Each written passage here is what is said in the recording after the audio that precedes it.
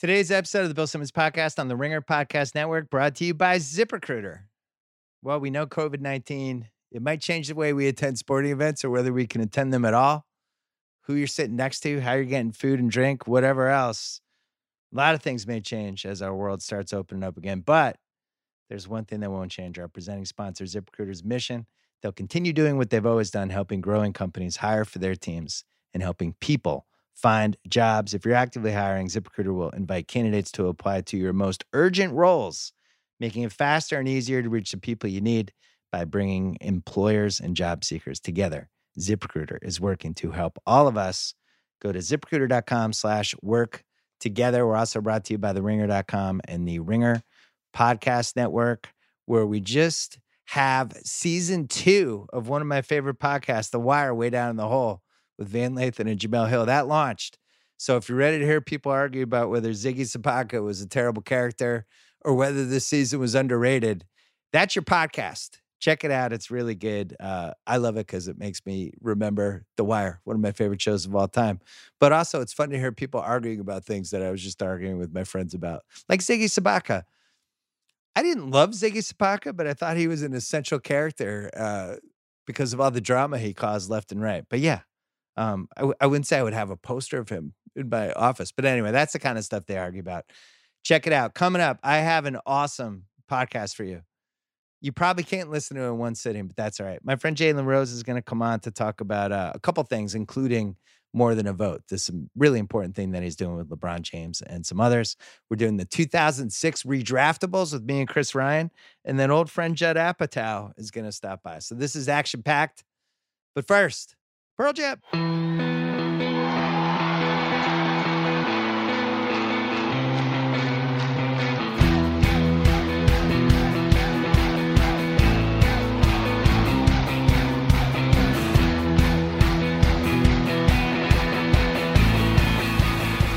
My old friend Jalen Rose, once upon a time, he had a little podcast, the Grantland Podcast Network, the Jalen Rose Report, with a guy named Dave Jacoby, who didn't even have his name in the title for like 2 years. And now, 4 p.m., ESPN, Jalen and Jacoby. It was a long journey. It was a decade-long journey to get there. Congratulations. Haven't officially congratulated you on the podcast. We give the people what they want. And I want to give you a big shout. As a matter of fact, as I look over my shoulder in the studio, I have to go grab something because this is live. We family, we uncut and unfiltered. While you giving me shout outs and acknowledgement, not only are you my brother and I love you, but how about this? Yeah. The forward to my best-selling book. Right. Did I write that? I don't even remember. And this was half kangaroo Jalen. Oh, yeah. And so I have to say a few things just content-wise. Yeah. When people call you the Podfather. You call me that. No, you're the only one who calls me that. Just for the record. Well, the reason why everyone should call you the Podfather is like now it seems normal when people want to let their voice be heard to have a podcast or a radio show. People, I want to have a barbershop feel, let our hair down and we, get relaxed. Like you were so very far ahead of this movement. And for the Rose Report and Jalen and Jacoby and the Grantland studio. And then we had Grantland Basketball Hour. Yeah. The job interviews we were doing. Well, the Grantland Basketball Hour, now, we only did 10 episodes. I was very proud of them. But our big legacy now is we were the first people to put Steven Jackson on a television show, and now he's one of the most famous people in America. Unbelievable. How about that? And I'm so happy and proud of him. He's doing an amazing job, representing how George Floyd was tragically killed. And when I saw his picture and they called each other twin, I was like, yo, they do just look just alike. And I'm older than him, so it's refreshing for me to see people just grow into their man bones and things become passionate to them and things, circumstances take place, and you get a new calling. And I see in him now somebody that understands that uh, it, he has a bigger opportunity to make a great influence by representing the legacy like he has done so very well. And you and I have talked about this for a really long time. And as somebody that was born in the 70s, and I'm old enough to remember being taught about what happened with Emmett Till. Like, oh, he was whistling at a white woman. Yo, when white people come, you got to cross the street, or you got to eat in a different restaurant. Like, segregation and the laws were passed in the late 60s, but they didn't end the next day. So, like, there was a portion of my childhood where I got exposed to this. And I know about Fred Hampton when he was tragically killed in Chicago. Police ambushed his house because the government and the president at the time didn't want another Black Messiah. So, like, these are things I was exposed to in my childhood. Yeah, I love basketball. My father was Jimmy Walker. I didn't know him and stuff like that. But it was like, man, Muhammad Ali didn't go to the military? Really? Lou Alcindor was there? How old was he? Jim Brown? Bill Russell? Greatest to ever do it? So that early 70s kid, it was important to be socially and politically conscious. Yeah. It changed in the 80s because athletes needed to grow their games. You know this, you best-selling author, one of the greatest people at, really being a historian of the game, right? And I love you. You my brother. Everybody know that that's not hyperbole. That's a flat out fact. Google Bill Simmons and Spotify. Okay, so but Bird and Magic were charged with growing the game. Right. So people like, oh, in the Last Dance, MJ was snitching. He wasn't snitching. MJ saying that the league was drug infested, his cocaine on the team was like a squirrel chases after a nut. Like everybody knows that. Yeah. But what he didn't do is name people. He didn't say someone's name. That's the line of demarcation. So they were like growing the game, and Magic and Bird are so very iconic, and we know what they accomplished. But then MJ took the marketing of a Black man mainstream. Because I remember, because I was in college. It was like, oh, MJ, Nike. We were in college, Nike. We didn't have our own shoe, but hey, let's wear these Barclays. Let's wear these Hirachis. Let's wear these Deons. Let's wear these Bo Jacksons. And we go in places like Fab Five Nikes and black shoes and black socks. And like, we're part of this. And then here comes Allen Iverson wearing cornrows and stuff like that. And it really kind of, from a socially, politically conscious nature, kind of tailed off from that perspective, because athletes start moving to the suburbs, rappers start moving to the suburbs, start getting paid top dollar. And all of a sudden, you start looking at the stats and like, wait a minute, like, we're still getting killed by police. We're still getting treated like the 60s, and people were sicking dogs on us and treating us like we were 3/5 of a man. And so now, Bill, the giants that current athletes stand on their shoulders, and I love seeing your Celtic Jalen Brown and Malcolm Brogdon and people that want to stand for what is righteous. I want the American white guy to know, America, when you were born if you're 50, 55 or older, it's different for your family and your nieces, your nephews, and your kids that's 40 and under. They grew up listening to rap. They grew up wearing long shorts, black shoes, black socks, loving sports, having Black idols, having Black people that they went to watch their movies or do their comedy and stuff like that. So we're family. We're a melting pot.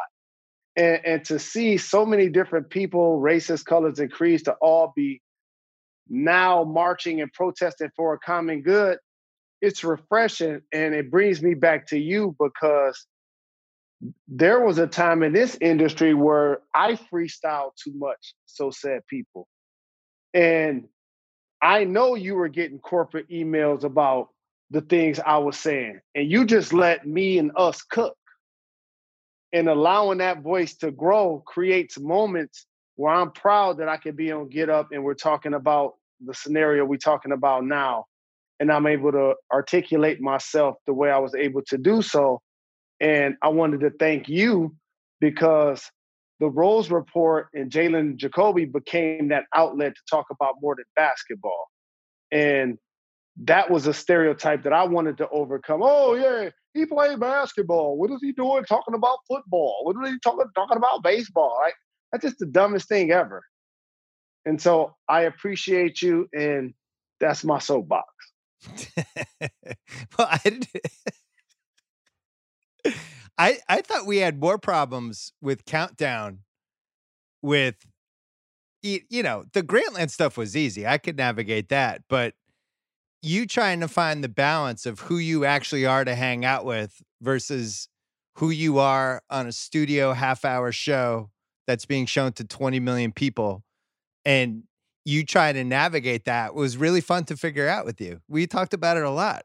How far do you go? You would get feedback from people like, "Hey man, tone it down." And you'd be like, "Tone it down. This is my personality."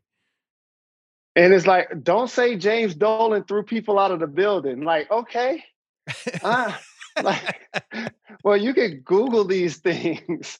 Like, I'm not trying. I know he owns a team and all, but I didn't make this up. Well, And the most interesting thing that happened the 2 years we worked together was that Clippers-Warriors game.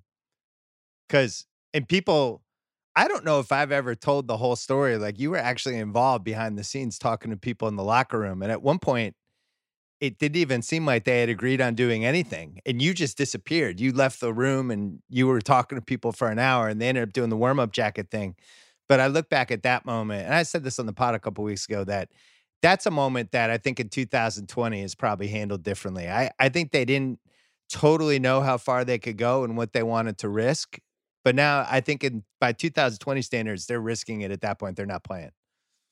and again, I know this comment is going to probably uh, make some people uncomfortable, but we know ultimately the power comes from who has the money. And when Tommy Smith and John Carlos did their protests at the Olympics, they were ostracized and were never able to get jobs again, and they were not made heroes. The gentleman at the Ali Summit, who over my shoulder, when they made political stances, as you know, they were not celebrated by the media. And so now when we do all of these, who's the greatest of all time list? Like, to be honest with you guys, like if you guys be like, oh, Bill Russell was only 8 teams and Kareem was playing against, like, I'm not even gonna talk basketball with you.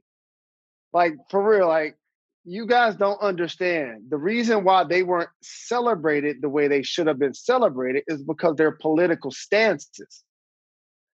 It's not because Michael Jordan or LeBron James achieved more. That didn't happen. When you start talking about greatness and dominance, you got to start with Russell and Kareem. That, Right. that's where you start the conversation, or you're using the word wrong. And Well, and so all now, the stuff they did beyond basketball too. You gotta include the whole package. You're right. and Muhammad Ali, Lou Alcindor, this he's a young pup in this picture. He wasn't even in the NBA yet. Right. He was not Yeah. in the NBA.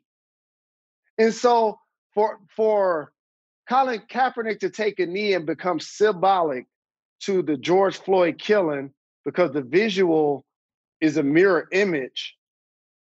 Mm. And now players that have been able to stand on the shoulders of the giants that I mentioned, they make more money now, Bill. They have more power now, and it's been more awareness. So when Colin took a knee in 2016, it was 12 or 13 players. This year it's going to be hundreds. What's the difference? They know they won't lose sponsorships now. Well, remember Trayvon when the Trayvon Martin thing happened um and LeBron and those guys, they took, what was it, an Instagram picture? And we were Absolutely. we were doing TV back then. It was, I think Wearing we were doing hoodies. Countdown that year. Yeah, and it was like Correct. a debate. They were George getting Zimmerman. remember they were getting criticized. Correct. And Why are so, they wading into this? and so our strength clearly comes from our intestinal fortitude of what we endured in 500 years in this country. That's where it initially comes from. We're inherently taught you got to work harder. You're gonna have to do 10 jobs and get paid half as much. Like these are things that become inherent. But you're like, all right, I'm willing to fight that battle. But then what ends up happening is in 2020 we're celebrating that NASCAR isn't using a Confederate flag. I can't celebrate that. Right. You know, You're it, celebrating common sense. right? It's like we're not asking for reparations. We ask for equality. You know what I'm saying? Yeah. Well, I was planning on having you on next month as we got closer to the basketball playoffs because you haven't been on in a while and we haven't shot the shit about stuff. But you did this thing with LeBron and a few others this week that I thought was really, really cool, really important, really powerful. And you mentioned Kareem and Ali and Russell and guys like that. LeBron's done some really great stuff. This might be the best thing that he's kind of spearheaded because this is something that could actually influence real change. And you are prominently involved, my friend Jalen Rose. Tell us Thank about you. what you're doing and how it came together. So LeBron decided, as you mentioned, that he wanted to create a coalition that basically acknowledged while it wanted to acknowledge why your opportunity to make a change um, was basically more than a vote. So a lot of times people get discouraged, Bill, because we look up at the candidates and we don't like either one of them. To be frank with you, we don't necessarily know how they're going to influence the plight of the people that look like us. But this is a unique climate where one of these gentlemen have clearly just gone way too far. And so it's not even political. It's more knowing your worth, being a tax-paying citizen and a contributor to society, and overcoming obstacles that are placed in front of you in your communities. So in the inner city, the lines are longer. You get up to the poll and the ballot doesn't work. You have elderly people working in the city, but you have younger, stronger people who are more tech savvy in the suburbs. The lines are shorter.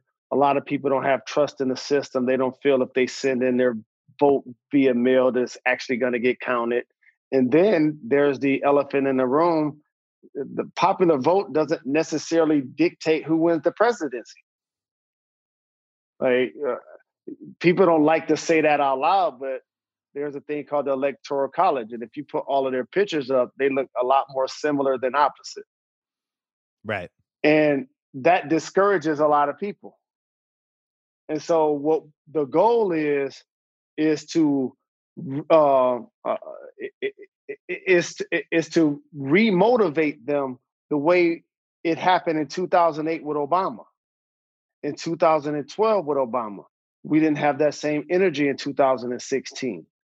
We need to have that same energy in 2020, especially when the person in power won't even say the phrase Black Lives Matter or won't even say the phrase I can't breathe.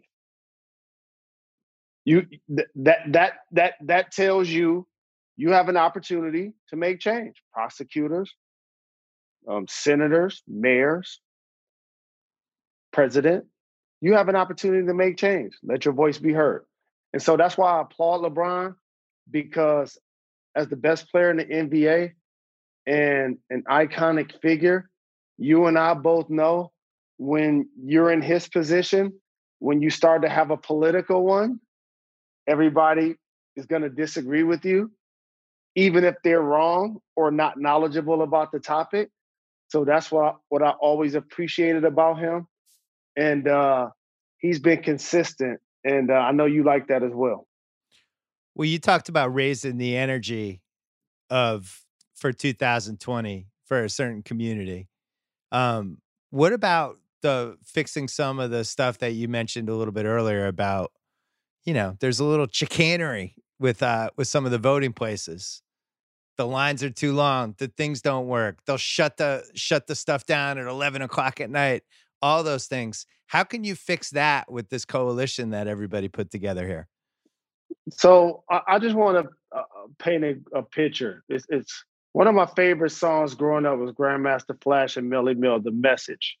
I remember being a little kid and Rapper's Delight came out of hip hop and hippie. And I can't front. I remember when I first heard it and everybody was loving it. I ain't love it like that. And it was like the greatest rap song ever to everybody. I was like, it's all right. I was like, it's all right. And then I heard Broken Glass everywhere. People pissing on the steps, they just don't care. I was like, yo, that's it right there. And that's the picture I want to paint with this, because there's so many people who are able and willing, taxpaying citizens, that actually want to vote.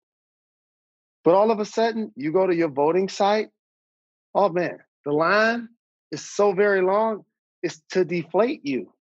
It's designed literally to deflate you. You name any place you go, a ball game, a concert, a supermarket, the longer the line, the less encouraged you're going to be to stand in it, especially once you get to the front of the poll and it may not be working. So now you see all of these people coming outside, arguing, creating chaos. What is going on? What is happening? And that creates a level of mistrust that has gone for decades. So it's like, okay, is my voice really going to be heard? Also, the thing we hold in our hand 24 hours a day is called a smartphone. Why can't we vote from it? You're an NBA voter, Bill. You're a really notable CEO of a company. You do almost everything from your phone or your computer, right? Yeah. Okay.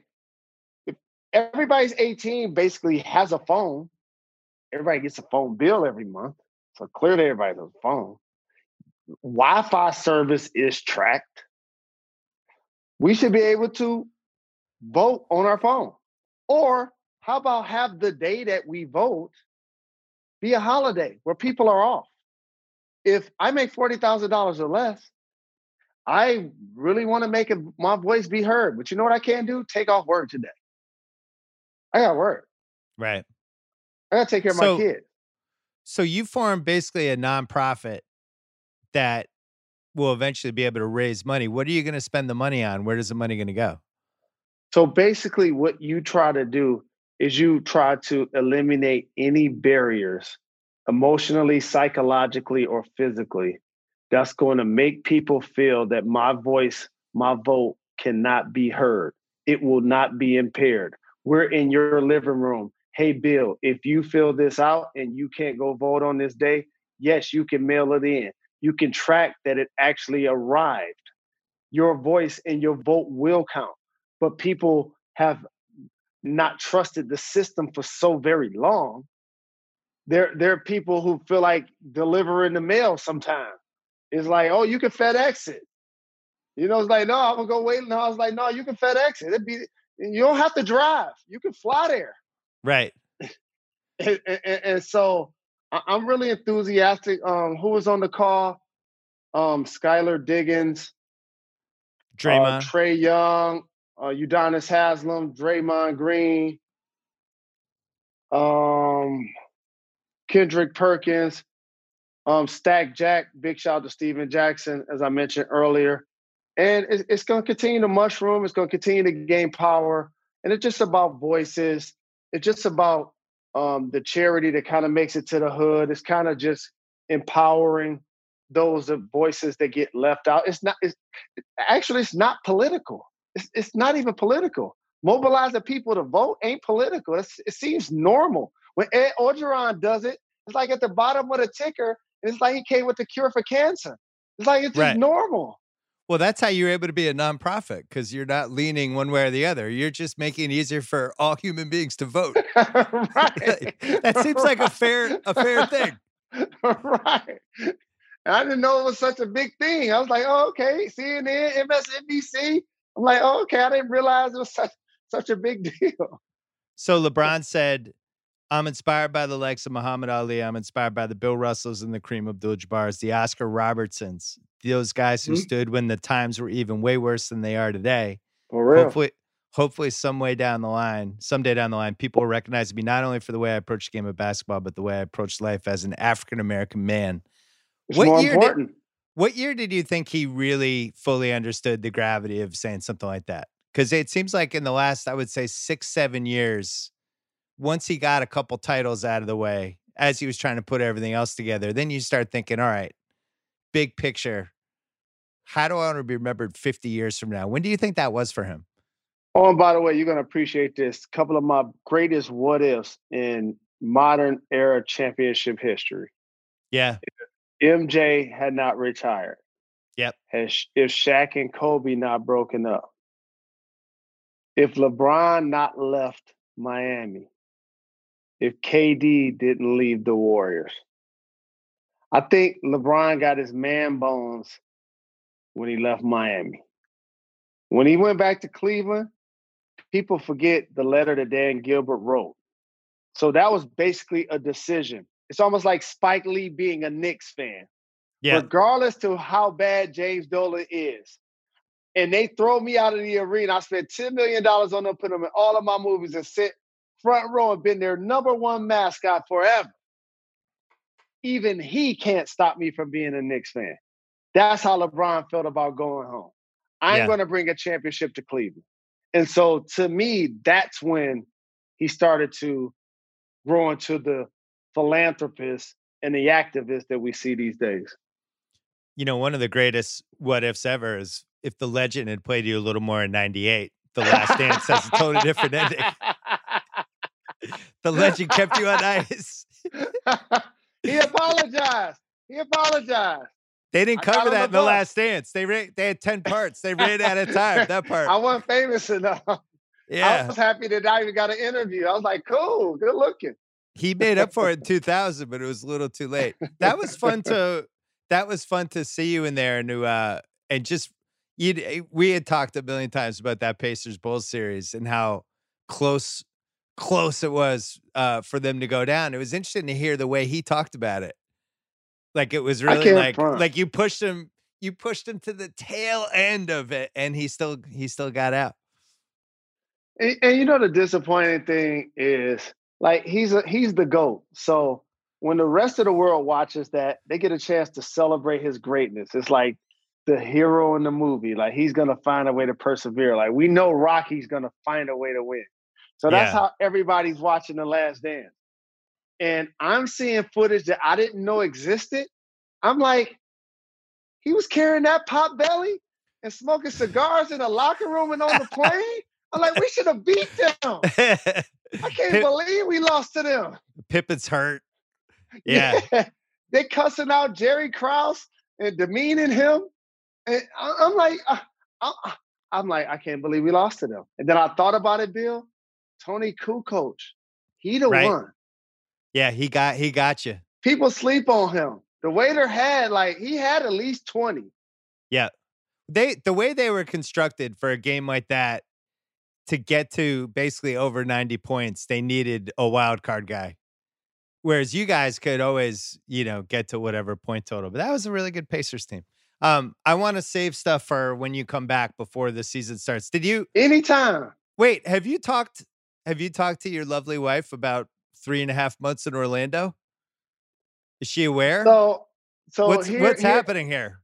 Here's what we decided. I was like, I got to check the guest list, and you on it. So if you gonna be there, Jacoby, I got like 6 or 7 people. Oh, Jacoby's not. There's no way Jacoby's going. He's not leaving for 3 months. Cross him off. Yeah. How about this? If you go, I'll go. Oh, so you're not going. You're basically telling me you're not going right now. I'm saying if you go, I'll go. Otherwise, I'll come to LA and do the show instead of going to Bristol. I'm saying that on wax. Those are the options. I was studying round 2, which would be 2 straight weeks. At least it's eight teams, so it would be at least 2 games a day. Like Same AAU. location. It would be like, those last 2 rounds of the Olympics, only it'll just keep going for 2 That'd weeks. be great. I was thinking that would be pretty. Plus, the round 2 matchups are going to be incredible, and I'm kind of looking at that one. But if I have to like go and get quarantined for a week and all this stuff, I don't know. So we'll talk about that when it gets closer. I'd be psyched if you came to LA though. That's the plan. We'll see if they do an announcement for the NBA schedule. It's likely that'll be on ESPN, and we'll do that in LA. So I'll make sure we catch up. And if we do another pod, we have to do the deep dive on. We never talked about the conversation we had with Magic and Wilbon that time about Detroit versus Chicago basketball, and Magic's whole thing about George Gervin, how he was the greatest pickup basketball player of all time. And he just laid out the case for us for like 4 minutes. And we were all like, okay, good enough. We agree. Hey, imagine being a little kid at St. Cecilia Gym. I'm a little skinny kid. They used to give me like $5. I used to go get everybody Gatorade or a Faygo or stuff. And I'd go grab George some ice. Just think about this. I was a youngster, get to grab George some ice, put the Gatorade on there. Unbelievable. He'd be in the paint, and he like, money, cash. That's all he said. Ice. He just like keep saying these words. And he made like 35 in a row. We was counting. I was a little kid. 1, 2, 3. Magic was saying whatever team George was on, that team just won. No you're doubt. Counting by ones, and he could score anytime he had the basketball. So it was like, no all right. doubt. So Magic figured out early, all right, so I need George on my team, and then I'm just going to be able to stay in the court for 3 hours. For those that don't know, that's a modern day Kevin Durant. Yeah. So when he go to Golden State, he'll join the 73-win team, but he gonna be the lead scorer and win Finals MVP. That's Gerv. Kevin Durant's that modern day version. You agree with that? Is that fair? Yeah, I mean, we almost like Gervin with 24-foot range. Yeah, but same kind of just. Gerv would have been shooting those. He would have been shooting those. The thing with Gervin, it was just he was getting to 32. He was getting 8 points a quarter, and that was it. And then there might be the 16-point quarter in there, or the 20-point quarter, but he was getting 8 every quarter. It was just happening. You're a prolific scorer and an all-time great legend. When you go into the final game of the season and know that the guy that you're going into a scoring title with has 67 or 68, and you need to get over 70, and you get it. Right. That's crazy. Yeah, that's crazy. It's true. All right, so you'll come back when we actually have the playoffs. It was good seeing you. Sad, everybody. Give Jacoby a kiss for me. I'll talk to you soon. Yes, sir. Love you, brother. See you soon. See you. All right, the 2006 Redraftables is coming up in 1 second. Joe House and Chris Ryan are on it. Wanted to mention that House's Fairway Rolling podcast is back because golf is back. I actually went on there this week with Nathan Hubbard to try to figure out who's going to win the Colonial. But we are doing a free tournament, FanDuel.com/RingerGolf. Every week that they have a PGA tournament, you can try to beat me in House, and you won't because House is the best at this stuff. And always has really good instincts with who to pick, who's going to win. He actually wins money betting on golf, which is just dumbfounded to me. But if you like golf, or if you want to get into golf more and try to figure out what's going to happen, who to root for, check out Fairway Rolling. All right, the 2006 Redraftables right now. All right, the 2006 Redraftables. Chris Ryan is here. Joe House is here. This is one of the dumbest, dopiest drafts, other than 2013. Probably the dopiest draft of this entire century. We had our first pick was named Andrea. We had 6 lottery whiffs. We had, out of our top 5 picks, one guy became amnestied later, Tyrus Thomas. One guy was an iconic all-time bust, Adam Morrison. One guy became a internet punching bag and a despised New York Knick, Andrea Bargnani. And then the number 5 pick was a guy whose nickname was the Landlord that I had totally forgotten until I did all the research for this. LaMarcus Aldridge was the only good top 5 pick out of this draft. Chris Ryan, this was also the last blog post of your Chauncey Billups blog, which has a new 4-hour documentary about it coming out by Ken Burns. What do you remember of this draft first when you think about it? It's intertwined with my experience on basketball internet in like the first 3 or 4 years of the 2000s, where it was truly weird out there, you know, and people would just blog about the personalities that they were attracted to. And for as much as this 2006 draft is honestly like, it's probably a waste of this podcast's time to litigate it. What an island of misfit toys, man. And what a strange group of individuals to be in this lottery, much less this whole draft. And I remember that night, and just like, that was back when like basketball was like truly weird back then, when guys like this would get picked. Like Sheldon Williams would go in the top 5 or 6 picks of a draft, and you were just like, what am I doing with my life? I'm just watching this guy named the Landlord get selected.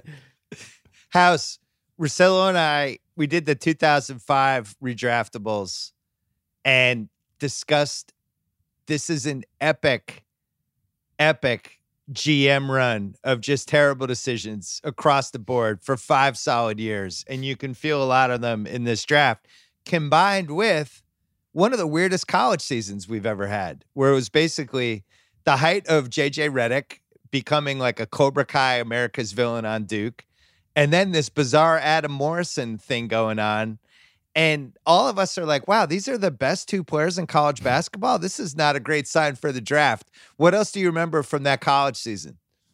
I don't remember a lot from it. I think the overwhelming sentiment is what you guys have been saying, which is it was just crazy weird. It was so weird. I never thought that Duke team was very good, and yet they won, right? They won the title that year.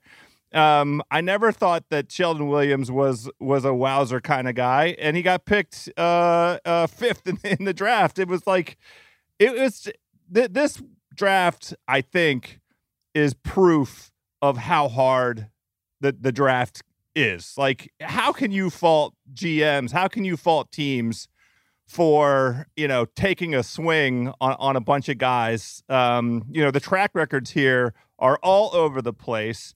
How can you possibly mine a diamond like Paul Millsap back in this era? This is the kind of takeaway for me. Yeah, and we don't really have the advanced metrics component yet. Even if you look, I don't want to spoil the redraft that we're doing later, but you have Rondo's the 21st pick, Kyle Lowry's 24th, Paul Millsap's 47th, PJ Tucker is 35th. And these are all guys that would become like top 8 or 9 relevant guys. And then you go the other way with the top 5, where only one guy makes it. We knew it at the time. And this has only happened a couple times with the draft. I think it definitely 2000, definitely 2013. And then this one where people are like, holy shit, hold on to your seats. We don't know what's going to happen. This draft has some just legendary dumbass trades.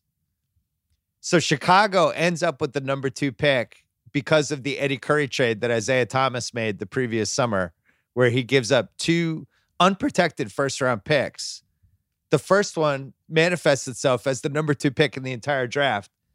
Chicago gets this insane dumb luck. Oh, my God. Can't believe this worked out for us. Nah, it was too good to be true. They flipped the pick to number 4 Portland for the rights to Tyrus Thomas and Victor Crappa. House, do you have a Victor Crappa joke? Yes, it's Victor Crappa. That's the joke. Well, that trade was Crappa. Portland acquires the 7th pick from the Celtics, Randy Foye.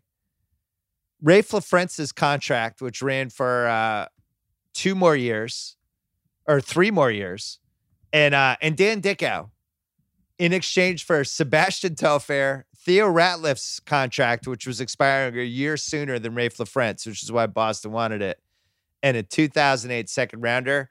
We're going to go into it later, but this is about as angry as my dad's ever been on a draft week. He was just completely enraged. We'll cover it later. And then the other one that's nuts, Phoenix has the 21st pick, Marcus Williams is on the board, controversial point guard who had a whole thing at UConn. Stole some laptops. Let's just call it what it was. He was a laptop stealer.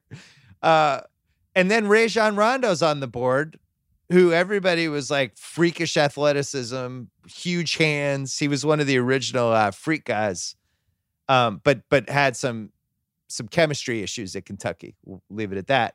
Phoenix has the 21st pick. They just trade it for a future Portland first rounder. Meanwhile, this is the height of Phoenix being great. They just could have had Rondo. They passed that up. Chris, why were the GMs so bad? Is it like the internet hadn't properly bullied GMs yet for bad behavior? What was going on here? So I'll tell you what I think is I remember sitting in the back of a wonderful record store called Mondo Kim's on St. Mark's Place in New York City and reading your columns back then.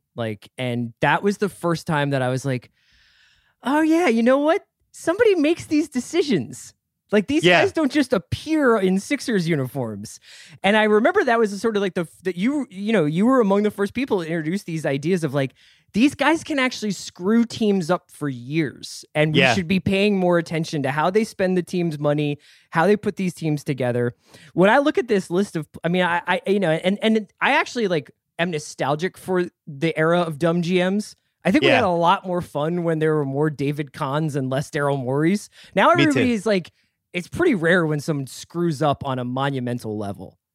This was the year I wrote the Atrocious GM Summit 4 months before. I think one common theme with a lot of this stuff, there's more ex-players running teams. This was still the last part of the era, House. House, I don't know if you know this, but you've had a couple ex-players run the Bullets Wizards to mixed success. I think what's happened by the time we get to 2020, it's just a lot more smart people who didn't necessarily play basketball professionally. I think back then you think you have Wes Unseld, Ernie Grunfeld, Isaiah Thomas. It just goes on and on. Michael Jordan's making picks for Charlotte. And the wave is coming of the Daryl Morey, Sam Presti guys that are looking at it completely different, that are taking advanced metrics into account, that aren't bringing in ex-player biases of, oh, no, this guy's talented, we can save him, things like that. House, would you rather have an ex-player or a smart person run your team? I don't know. What's your pick? I mean, the one thing I will say in reviewing this draft and thinking about it, the dearth of talent. This is really a talentless draft. I mean, there was one potential superstar in the draft and he got hurt. And that's it. Adam Morrison? Yes. And his name is Adam Morrison. That was my favorite part of Chris Ryan's last blog post ever, by the way, was what was it? What'd you call his outfit? I think I compared him to a guy greeting you at a Best Buy, but I have to go back and check the tape. No, it was like you called him a rector, a guy, like a priest in a rectory. That's right. It was excellent. Remember how many Adam Morrison conversations we had in 2006? This was still an era when people really, really cared about college basketball. And he was an incredibly fun college basketball player. Both him and JJ were, it's hard to think of it this way now. And JJ's turned into such a good role player, but he was awesome to watch in college. And the other schools really hated him. And he's talked on his podcast about, it was a tough thing for him to deal with as a 20 and 21-year-old when you're getting hate heaped on you like that. With Morrison, this is Gonzaga's real official breakout as, we're actually a big-time program. Yeah. And he was unlike any other college player. He was buckets. He was putting it up. We're now at the point of the conversation where I have to ask you guys, Adam Morrison, could he have made it if he didn't blow out his knee on the Hornets? Bobcats, whatever Charlotte version they were at that point. I kind of liked him freshman year, our rookie year in Charlotte. I thought he had a couple decent moments, and I think the knee injury just killed him. Yeah, I think there's a couple of guys in this draft who were drafted a couple of years too early. There were probably a couple of guys who were busts no matter what. But this draft is a really interesting snapshot of a time before I think people started getting a little bit more creative with how they how they developed talent in the NBA. So you see a couple of guys here, and you're just like, yeah, this is just someone just straight up drafting a power forward because they think they need some help on the boards, you know? Yeah. And Morrison, drafted in 2012, is just a much different player than he is in 2006. And he might have even succeeded in the era that he was drafted into if he hadn't gotten hurt. That was the worst possible situation for him based on what we now know was his, particular kind of psychological makeup. Like he, as you said, Bill, he didn't have the disposition, the demeanor, the psychological wherewithal to be alpha. And MJ needed alpha out of that draft pick. And the funny thing is, he showed a ton of alpha as a college basketball player. He was incredible at Gonzaga. I loved him, and I thought he was going to have at least a career as somebody like Keith Van Horn.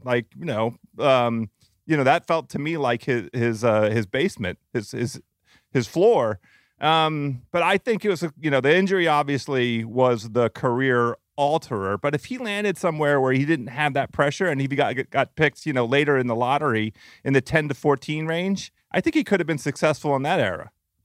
There were some red flags that we did not know how to take into account in the mid 2000s, because even with him, and I remember my column had really taken off at this point. I had it was the first time I was really getting inside information from different people. And the word on Morrison at Gonzaga was he was really fragile, and they really protected him from the media. He was almost like put in a bubble there because they were really, worried about him. They were worried about what he could handle, and they really sheltered him in a lot of ways. And that was the word even before the draft. And I think now in 2020, teams, the science of studying just the brain and mental makeup of a player, and there's so much more emphasis now on mental health. There were real red flags with him. You throw him on Charlotte with a ton of expectations. Doesn't have a great rookie season. He still averaged 11 a game, but he's on a team with Gerald Wallace, Raymond Felton, Emeka Okafor. And he gets the knee injury and he just kind of craters. I think he would have been put in a better position to succeed, but I also don't think he would have gone 3, because I think teams would have been really concerned about some of the red flags with him coming out of college. The Tyrese Thomas thing. Oh, go ahead. With Morrison, though, it's also like that catch-22 where the most value is derived from him if he's a focal point of the offense, but the most pressure gets put on him when he's made the focal point of an offense.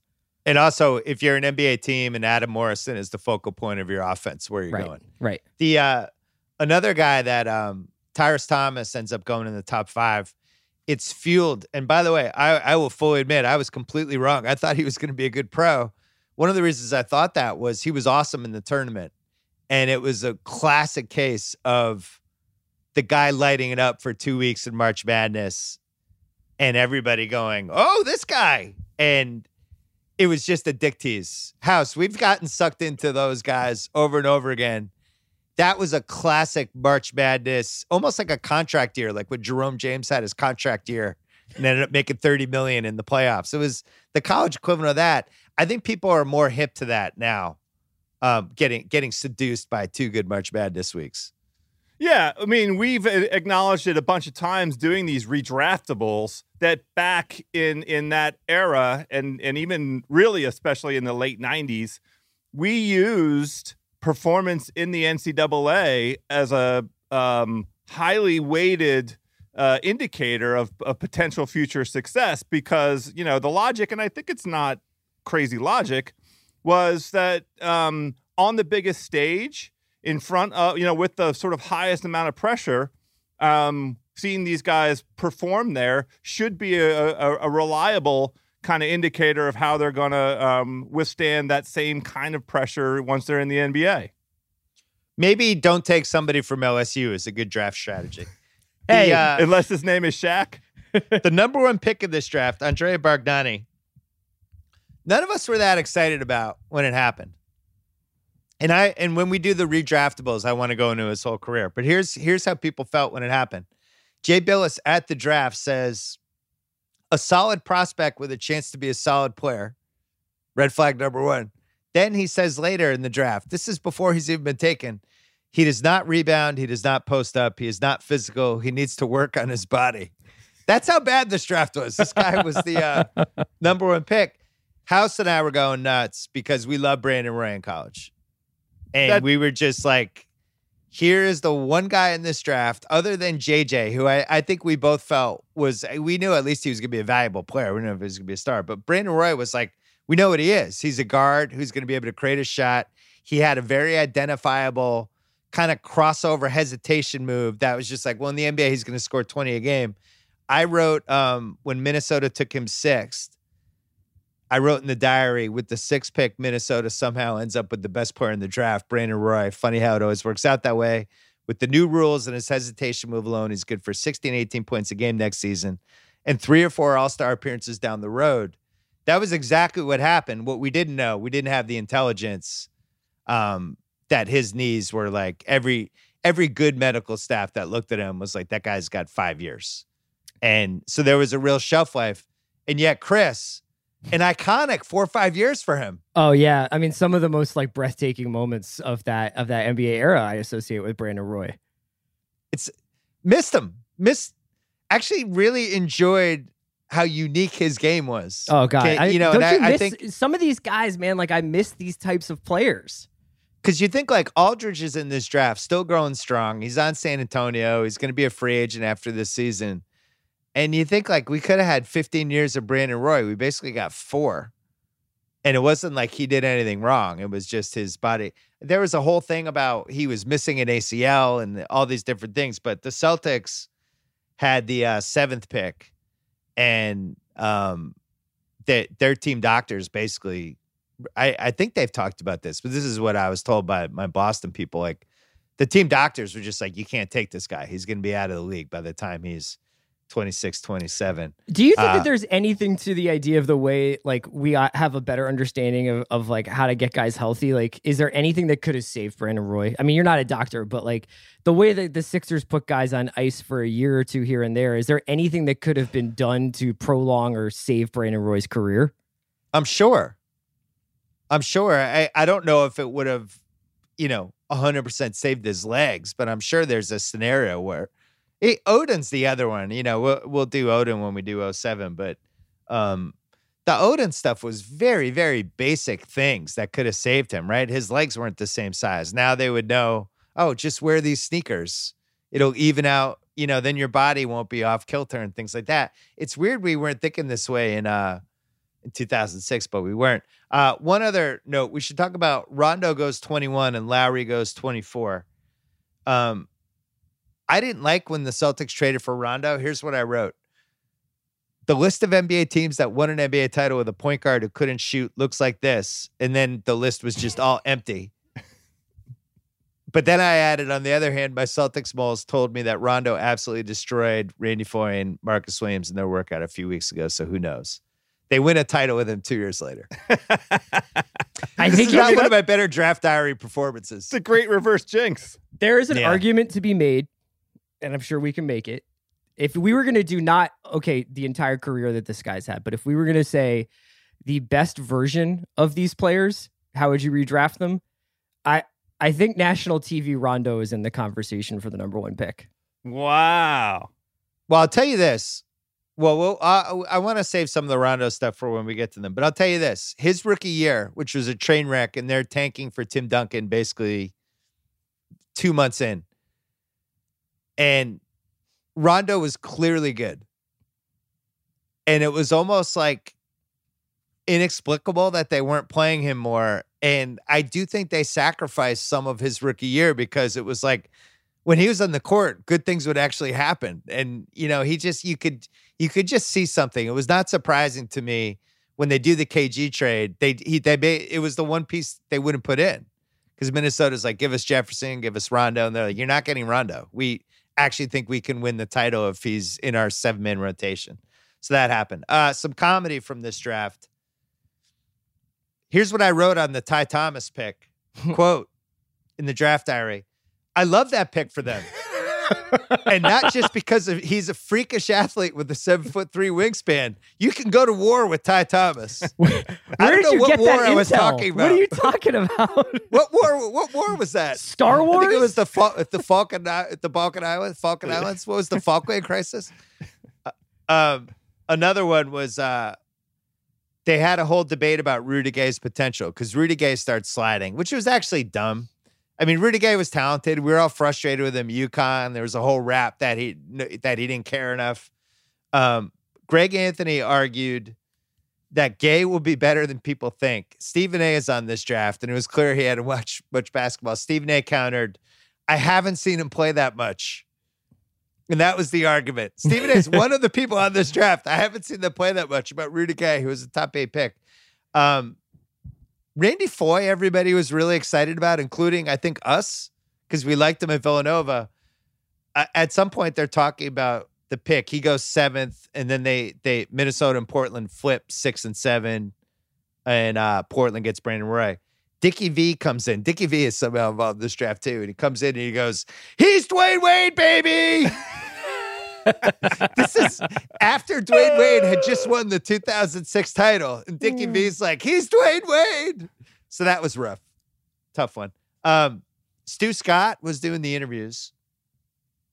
He interviewed Patrick O'Brien, who went 9th. And he said, this is how he started the interview. Before the NCAA tournament, nobody knew who you were. What's the best thing about your game, Bryant, that people don't know? It's called a Bryant. That was a rough moment. Remember Sayer Sene? Yes. 7'8" wingspan. Seattle jumped on him at number 10. And there's a story that I had in the draft diary that I researched, which was true, that they had taught him how to make a layup off his correct foot 12 months before. And then House, he'd played in a Belgian professional league the season before the draft. He averaged 3 points a game. Were there red flags in your opinion here? I mean, the amazing thing is that after that kind of a resume and with that kind of background, that some number of years later, Yijing Lang got drafted. Yeah, I mean, 1 year later, he was the first. Sene was paved the way. He paved the way for Yijing Lang, the chairman. Well, there's a good what if here because Seattle, Redick's still on the board at that point.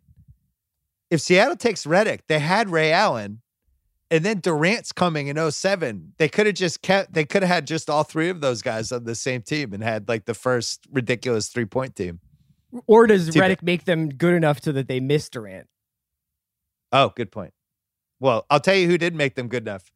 Sayer Sene. So then we were all rooting for the Knicks to take Marcus Williams. Controversial pick. Point guard. I had a joke in the draft diary I'm still proud of 14 years later. He's leading all NBA rookies in steals right now. It's a good one. Thank you. I'll be here all week. Dan Patrick was the narrator of this draft and had like a kind of some tension with Stern. And at one point, Utah was on the clock. They made the pick. Stern didn't come out, and Patrick was doing where'd he go jokes. Stern emerged and said, Dan, I was sitting in the back listening to your pithy comments. Use the word pithy. Did Dan Patrick ever do another draft? No, never seen again. And then there's the iconic moment of this draft, and when it really went to another level was the Knicks were on the clock at 20. Marcus Williams is on the board. And again, people thought Marcus Williams was like a top 10 pick before the laptop stealing thing. Rondo's on the board. The Knicks don't have a point guard. It's like they're in that Steve Francis, Marbury, just like it's just headed off a cliff. And why not take a young point guard? And they take Ronaldo Bachman. And I don't know as the years pass if the humor has stayed in place the way it did in the moment, but this was at a time of Isaiah's GM reign where the sex stuff was already going on. He'd made a whole bunch of terrible trades, and we had now reached a point where it's like anything was possible with a Knicks draft pick. And when they took Bachman, it actually delivered. It was as good from a comedy standpoint as we ever would have wanted. And then they cut for some reason Stern said Ronaldo is not here. The crowd's booing. Crowd's going crazy. And Dan Patrick goes, and it's probably a good thing. And then they cut right to Spike Lee, who's just like, looks like he just lost his dog. And that was the New York Knicks in 2006. So that was great. That's really about it, other than Marcus Williams had they had 14% body fat down for Marcus Williams, which should have been a red flag. I think that's what House is weighing it at right now. That's House on like after a trip to Momofuku, he's at 14%. 14% body fat's high. Yeah. Anyway, all right, let's do the redraft. So I had from a crapshoot rating, I had this draft as a 9.5 out of 10. It's just an incredible redraft from where guys were taken. Who wants the first? Let's give Chris the first pick because this was the final Chauncey Billups blogspot draft. He earned it. The first pick. I am gonna probably go a little bit controversial, and I'm gonna go Kyle Lowry. Wow. Yeah. Oh my God. That is controversial. Stunning. First of all, loved him on that 4-guard Nova team with Mike Nardi, Alan Ray, Randy Foye. That was like a real precursor to offenses to come, I think. He's got a ring.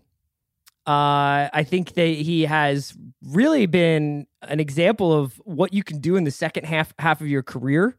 If you change your body a little bit.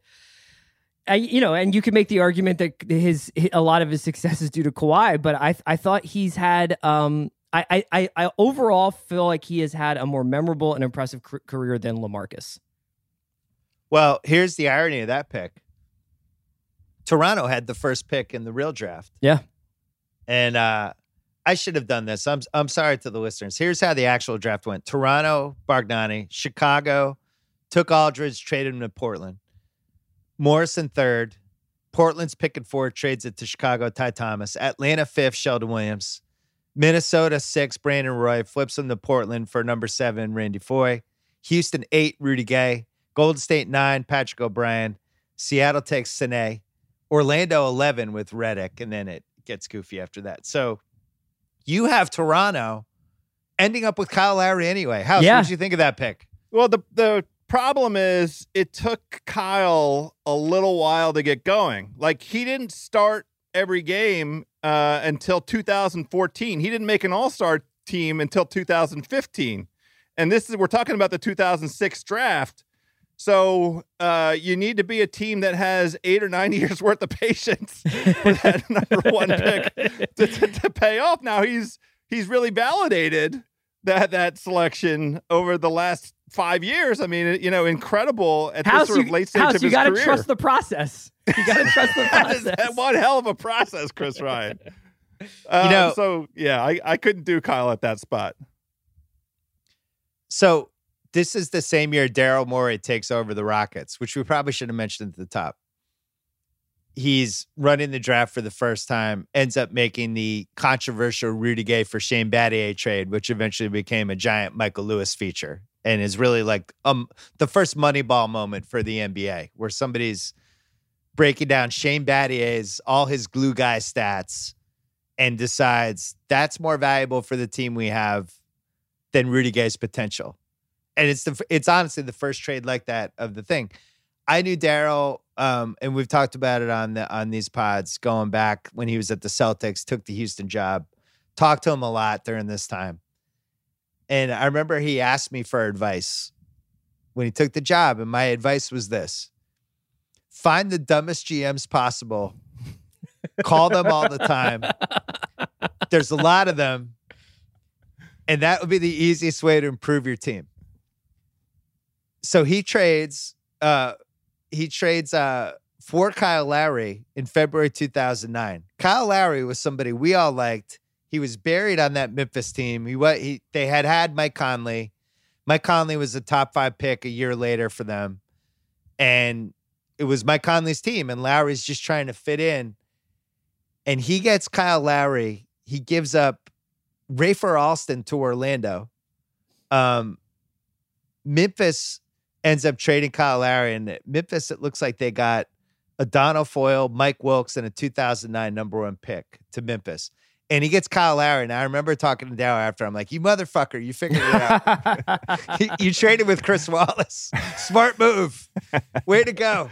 But he steals Kyle Lowry. But House is right. It took a while. Yeah. And, we did the 2005 draft. We were talking about how Lou Williams has basically 2 careers where he's like kind of like Jamal Crawford with less PR for the first 9 years of his career. And then as the league changes, he becomes this weapon, this free throw 3-point weapon. And Lowry is another good example of, if you look at, I had him second in the redraft, just for the record, but you look at him from just 2014 to 2020. So it's basically year 9 of his career on. He's 18, 7, and 5. He's 38% from 3 and a good defensive player too.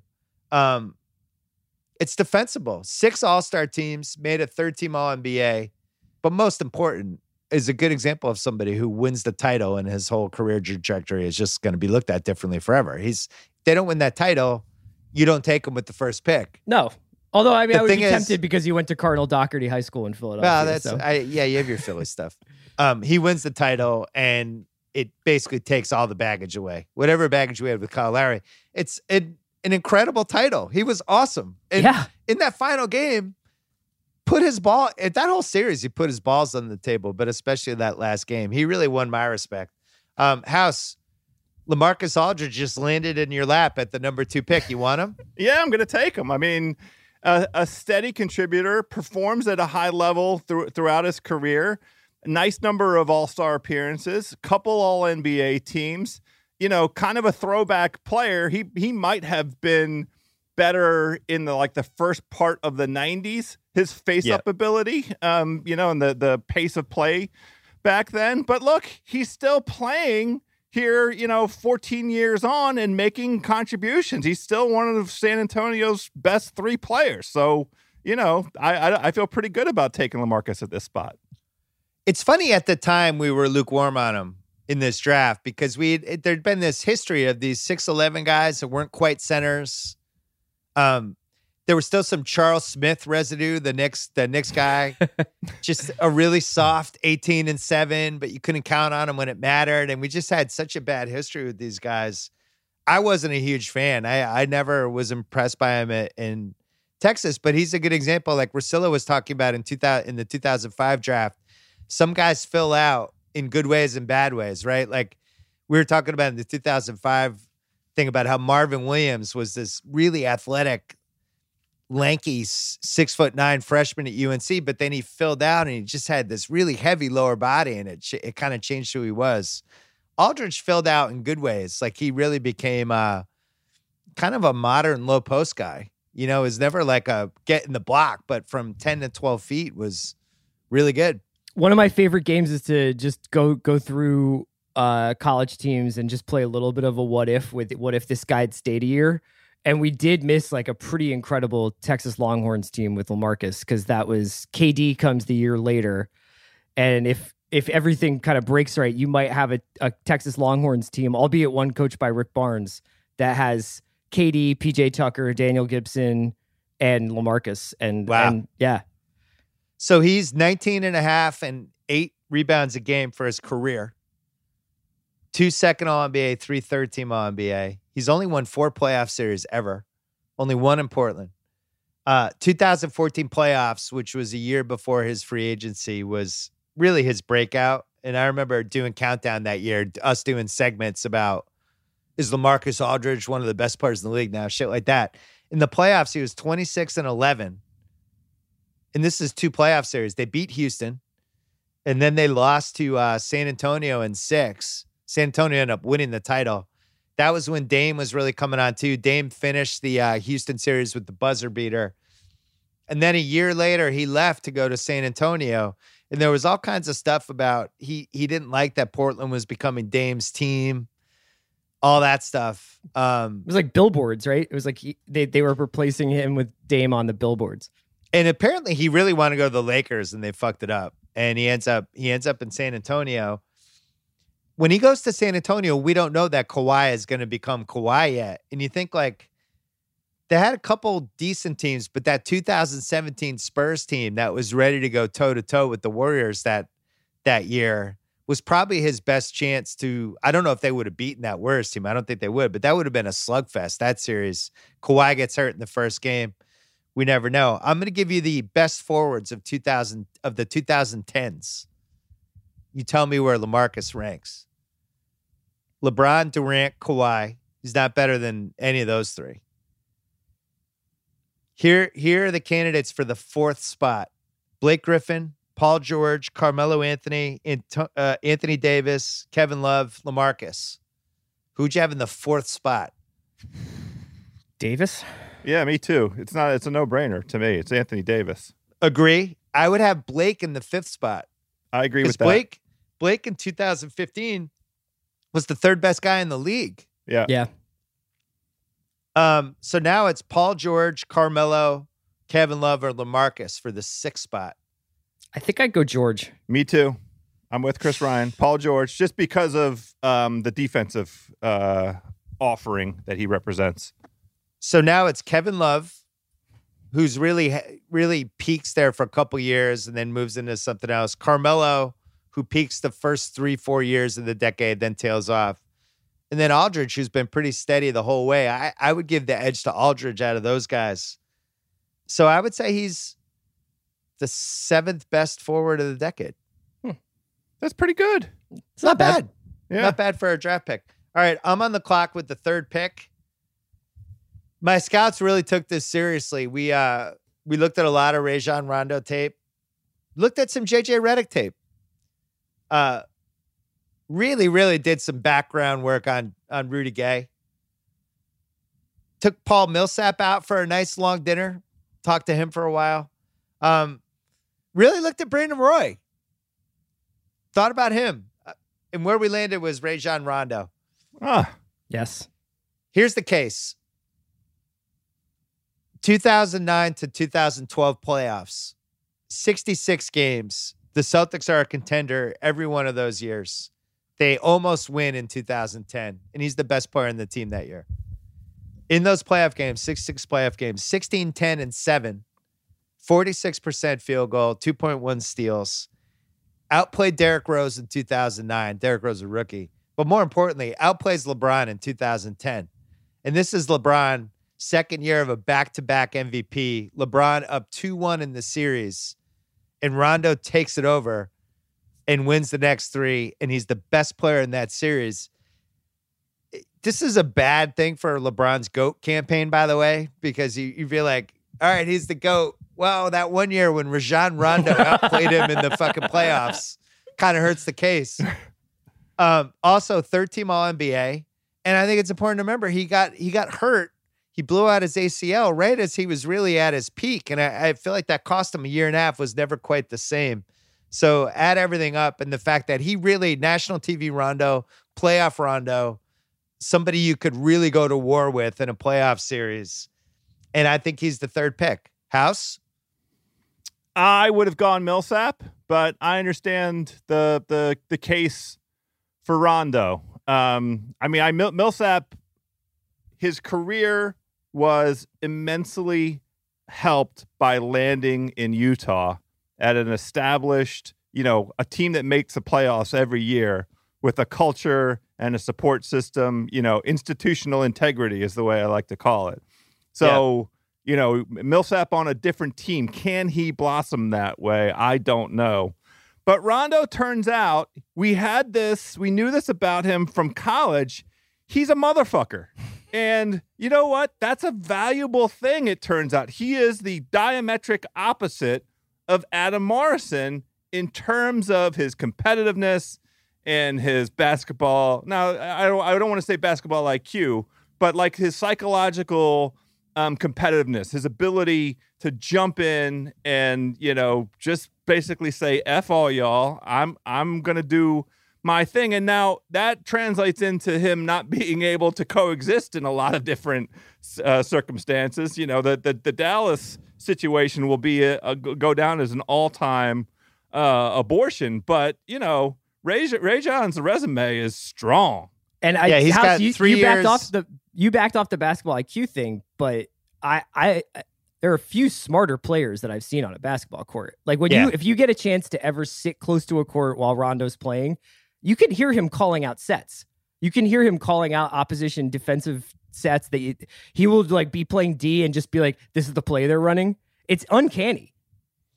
It's too bad because, he has the ACL thing, ends up in that weird Dallas situation, goes to Sacramento. That sucked.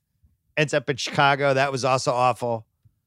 And then kind of gets rejuvenated for that one really fun New Orleans year with Davis, where it kind of unlocked him again. And I do think he's a great example of had to be on the right kind of team with the right kind of players. He had very high expectations for everybody else. He's openly a dick if he wasn't happy with where he was.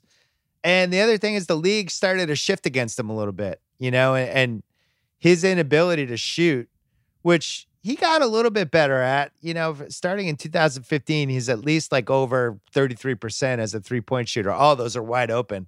So he wasn't like a catastrophe. But, is a guy that really would have made more sense in the 80s and 90s, I feel like, when the game was just played much closer to the basket and the stuff that he was doing, just the league kind of changed on him. He was also, the other thing that happened that was really too bad is he was just a bad free throw shooter and never got better at it. I don't know whether it was because his hands were too big or what. But if you look at, in 2009 and 2010, he's at least averaging 3.5 free throws a game. Not great, but at least he's trying to get to the line. That dips to the point that by the time he hits the second half of his career, he's basically not going to the free throw line at all. I mean, in Dallas, he shot 0.9 free throws a game. He's doing everything he can not to have contact. And I think the book was out on him by the second half of his career that when he drove to the basket, he's dishing. Yeah. He's not going to try to bounce off guys. He's not going to try to finish because he didn't want to get fouled. And I think, to me, he's one of like the top 5 guys I can remember. Nick Anderson's one. Antoine Walker's a good one. Guys who just didn't want to get fouled, and it changed how they played. House was the opposite. House loved the contact. Searching for contact. He loved it. It was an easy way to pad the stats. He wasn't afraid, especially in intramurals. He wasn't afraid to lurch into guys. Like House wanted to go to the line. Rondo was the opposite. So I weirdly feel like this wasn't the best version of his career. I think there's a different version that's just better than what we ended up with, but it was still really good. Yeah, he's obviously a coach guy. He's obviously a guy it really mattered who wound up being the coach. And it wasn't necessarily always the better coach. I mean, Carlisle is obviously one of the best coaches we've had in the NBA in a long time. And those guys couldn't be near each other. So yeah, right. The sort of environmental stuff with Rondo, it's like crapshoot. I have no idea who he would have thrived under. Well, the observation I want to make is there could still be another, maybe it's not a full-length chapter, but half chapter for Rondo in these playoffs coming up that we're going to have in the 2020 season. Right. He's healthy now, and that Lakers situation is absolutely perfect for him to flourish and for him to make an impact. And Chris, you've said it a couple times. It's prime time Rondo time. Oh, God. Like he might play a really meaningful role in how the Lakers end up in this 2020 playoffs. Well, he can't be better than LeBron, so that's good. I've been saying for years that national TV quarantine Rondo was the most dangerous player in the NBA. So it'll be interesting to see how that plays out. If Rondo had gone third in this draft, that means Charlotte would have taken him, which means Michael Jordan and Rajon Rondo would have been in each other's lives. So you could tell me that they actually would have fought to the death over a Connect 4 game. Or you could tell me that it would have been the greatest thing that ever happened to both of them. Where Jordan's like, this is my soulmate. This guy hates his teammates as much as I did. He's super competitive. This is my guy. And Rondo just would have been like a 19-time All-Star in Charlotte. And we would think of Jordan as this great owner. Maybe so like Charlotte could be like an Italian soccer team where Rondo's just getting the coach fired every 3 months. Right. And they're like, Charlotte's on their 19th coach of the year. This guy who used to work at an Arby's and coaches AAU, but Rondo seems to like him. Like, Rondo was impressed by him at a Connect 4 tournament online. All right, Chris, you have the 4th pick in the draft. This was the pick that was technically Portland, and then they traded up. Who do you have? Yeah, I'm gonna go Millsap here, even though I'm bored even saying the 2 words Paul Millsap. It's funny. I had him 6th in my redraft, but I think it was out of pure boredom. Solid guy. 17-8 from 2011 to 2017. 4 All-Star teams. I think that was partially had to do with the forwards were just loaded in the West and pretty weak in the East for the most part. For a 47th pick, really couldn't have turned out better. And I can't think of anything else to say. Yeah, I mean, a cool kind of bridge player, like as a member of that Bud Hawks team, and the move into pace and space and move into the sort of drunk on threes NBA. But I feel bad, but I just can't muster a lot of like poetry about Paul Millsap. House, you're on the clock at 5. I'm going to take Brandon Roy here. Oh, I think that 5 years of Brandon Roy is the functional equivalent of the longer careers of some of the guys that came after him. I mean, this 5 spot, the eligible candidates are like JJ, which is, totally legit. Who else? Rudy Gay, PJ Tucker, I guess. I'll just take Brandon Roy right here. He won Rookie of the Year, and he missed 25 games that year. He was an all-star by his 2nd season. He made 2 All-NBA teams in his 5 years. So you're basically, evaluating with all of the information we have now, what can I get in this 5-year window that I have of Brandon Roy? Is it enough with the other pieces that I have around me? And at that stage, this was an Atlanta pick, right? Am I right? The 5th pick overall was Atlanta? yeah. So they had Josh Smith and Joe Johnson at that point. Like, what a dynamic scoring team in the East at that moment. So I just, go ahead and take a swing is my view with this draft. Pod listeners can't tell this, but Joe House just said all of that with a picture of John Wall behind him. So he knows what he's talking about when he's discussing leg injuries. Yeah. Brandon Roy's first 4 years, 25-5, 47% field goal, 35% from 3, 80% from free throw. He made an All-NBA 2nd team, which is really impressive. That means I am one of the 10 best players in the league during an era where there were some really good guards. So you have Kobe in the league at that point. You have Chris Paul, Darren Williams, Tracy McGrady, et cetera, et cetera. He made a 3rd team All-NBA, made 3 All-Star teams. And, this is a little out there, but in the 2009 playoffs, he plays a 6-game series against Houston and they lose. He averages 27 a game in that series. If you're averaging 27 a game in a playoff series, you're legit. And, the Portland's just taken so many hits over the years. You think about like Greg Oden, Sam Bowie, they walked into, Bill Walton, Brandon Roy, the talented guys that just, it's almost like the Bermuda Triangle in a lot of ways. What was a real bummer about this was what a great guy he was. And, I hate sometimes when the talking heads talk about like great guys, character guys, or whatever, but this was like a model citizen, awesome guy who kept having bad luck in his basketball career, but really handled it with real dignity. And when he had that moment in the playoffs, what was it, 2011 when he's hurt? Yeah. When, what series was that? Was it Denver? Yeah, I think it was Denver because I remember it being kind of like an intra-division playoff series. And he has, it was Dallas. It was the 2011 Dallas series. And it's a really weirdly pivotal moment with that Dallas team because Dallas goes to win the title that year. But they're favored in this Portland series. Brandon Roy is on really his last legs at that point. And Portland wins 2 in a row at home to tie the series. And in one of those games, Brandon Roy has 24. And the crowd is just out of their mind. out of their mind because he has this throwback, awesome, out-duels Dirk Nowitzki. We come out of that game 4, it's 2-2, and everybody's like, fucking Dirk, what a choker. Typical fucking Dallas. Fuck this team. These guys are cowards. And then they win the next 2, and then they go on to win the title. And it was really like the last time Dallas got sucker punched like that by somebody. But that's one of my favorite random games from this decade. That last Brandon Roy throwback, awesome game. The crowd loved him. So anyway, house is bored. Well, I just want to make one observation. I wanted to make sure I gave credit where it was due. You got to hook up Portland for getting arguably the 2 best players in this draft.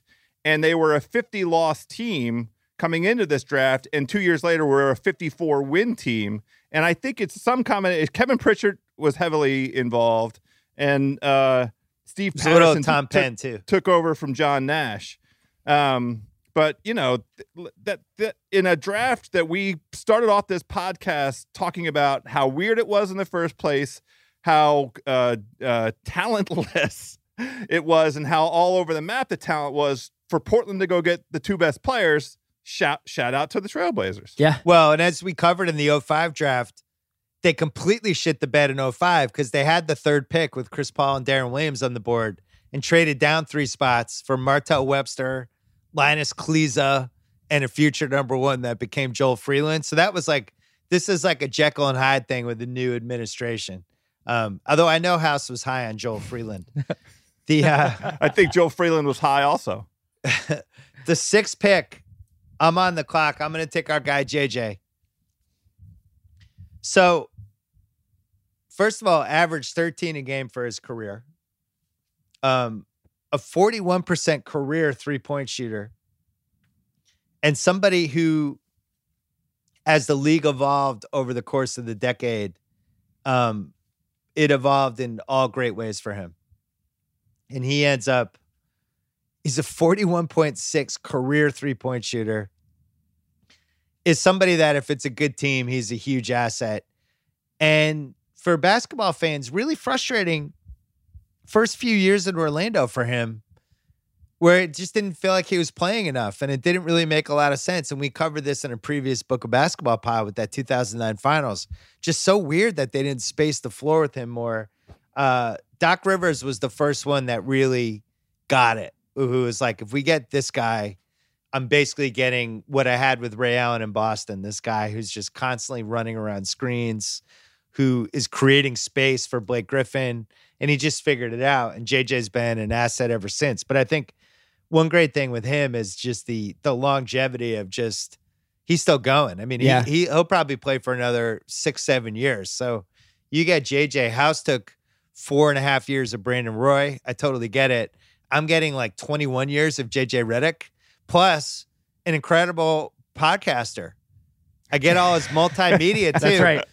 When I draft JJ, I'm smart enough to also get all his media stuff. So it's a win all the way around. I think you're right. Like, we haven't even gotten to the late period Kyle Korver of JJ's career yet. Like, JJ's still weaving his way through 4 screens per set. Like, we haven't gotten to the, like, I'll trail and just drill this open 3 after somebody gets penetration, you know? Oh, yeah. He's going to be able to play like career. 11 minutes a game and just score 9 points that might push you over the top. Yeah, it's an awesome point. He's still fast. That's I think the point you're making, Chris. And in view of, he's also an avowed foodie. Loves to eat. Another very relatable thing about him. Likes to eat at all the best places. Has had many great food people on his podcast. I admire that engine, that running engine that he has to feed with good fuel. Great job, JJ. I'll tell you this. He's a top 3 NBA player going nuts during the quarantine because he's been knocked out of his routine, guy. He's just somebody whose whole day was structured and goes to the gym and not being able to just do normal stuff. Those shooters are a different breed, where it's just like at 3:30, I will shoot 793s in these 7 spots, and then I'll be done at 5. I'll see you then. Like, you just kind of have to be wired that way. Wow, Chris, I'll be interested to see what you do here at the 7th pick. You think I'm going to get funky? There's one obvious pick. There's a couple sleepers. Who do you have? Josh Boone. No. No, I'm going to go Rudy, and I think Rudy is an interesting person to pair with JJ, both coming out of relatively, JJ obviously had a more storied college career, but Rudy was great at UConn. And he comes into the league, and I feel like immediately, or pretty soon after he gets into the league, becomes a poster child for an outmoded style of basketball. And kind of never really finds the place that really took advantage of his skills. I don't think he was ever going to have that McGrady gear, but it was clearly a scorer built in that mold and maybe just wasn't good enough to deserve all those touches and had a game that was really 18 feet and in at a time when the game kept moving out and out and out. From 2008 to 2017, first basically 10 years of his career, throwing out his rookie year, he's 19-6, 34% from three. No All-Stars, no All-NBA teams. And I think you made the key point.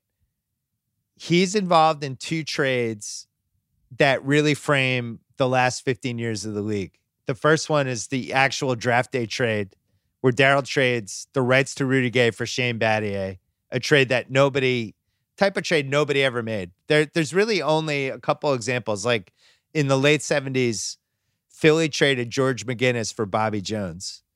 And the real NBA people knew how good Bobby Jones was. He was an incredible defensive forward. He was an ABA legend, all that stuff. But George McGinnis was like a quote-unquote superstar, only he wasn't when you really picked it apart and you looked at him. He was like a ball stopper. He couldn't guard anybody. It's kind of redundant with Dr. J. And they trade for Bobby Jones, and it's this awesome trade. Rudy Gay, on paper, made a ton of sense with McGrady and Yao, right? It's like, great, Here's our third scorer. And Darryl was looking at it differently. It's like, Shane Battier, great corner three guy, awesome defender, won't need the ball. I don't need to get him touches, and just looked at it a different way. So that was the first trade. The second one happened when I was on NBA Countdown in 2013. Memphis just dumped him to Toronto and basically got back the Jose Calderon, Tayshaun Prince contracts, Ed Davis, and created some cap space. And we went on the show, and it was the biggest argument we had in the regular season. It wasn't like angry, but we had Magic and Wilbon on one side, me on the other, and Jalen kind of in the middle, arguing about this trade. And they were killing Memphis for throwing away the season because Memphis was a playoff team. Yeah. And a potential contender. And it was like, what are they doing? Why would they do this? And at that point, we had enough advanced metric stuff. Like at Grantland, we were really ahead. I feel like we were really ahead of the game those first couple of years with the way we were covering basketball. And we had Zach Lowe. I don't remember if we had Goldsberry at this point. And there was a lot of early data about Rudy Gay. Like, this guy actually doesn't really help your team. It's actually empty calories. They might actually be better off redistributing the shots that he was getting to other people. And we argued about this on the show, like really, really, really vociferously. And I got to say, I ended up winning because Memphis made the conference finals that year. Partly, this was a classic Ewing theory trade. House, you were in all along. You never liked Rudy Gay, dating back to UConn. The thing that made that trade work for Memphis was Tayshaun.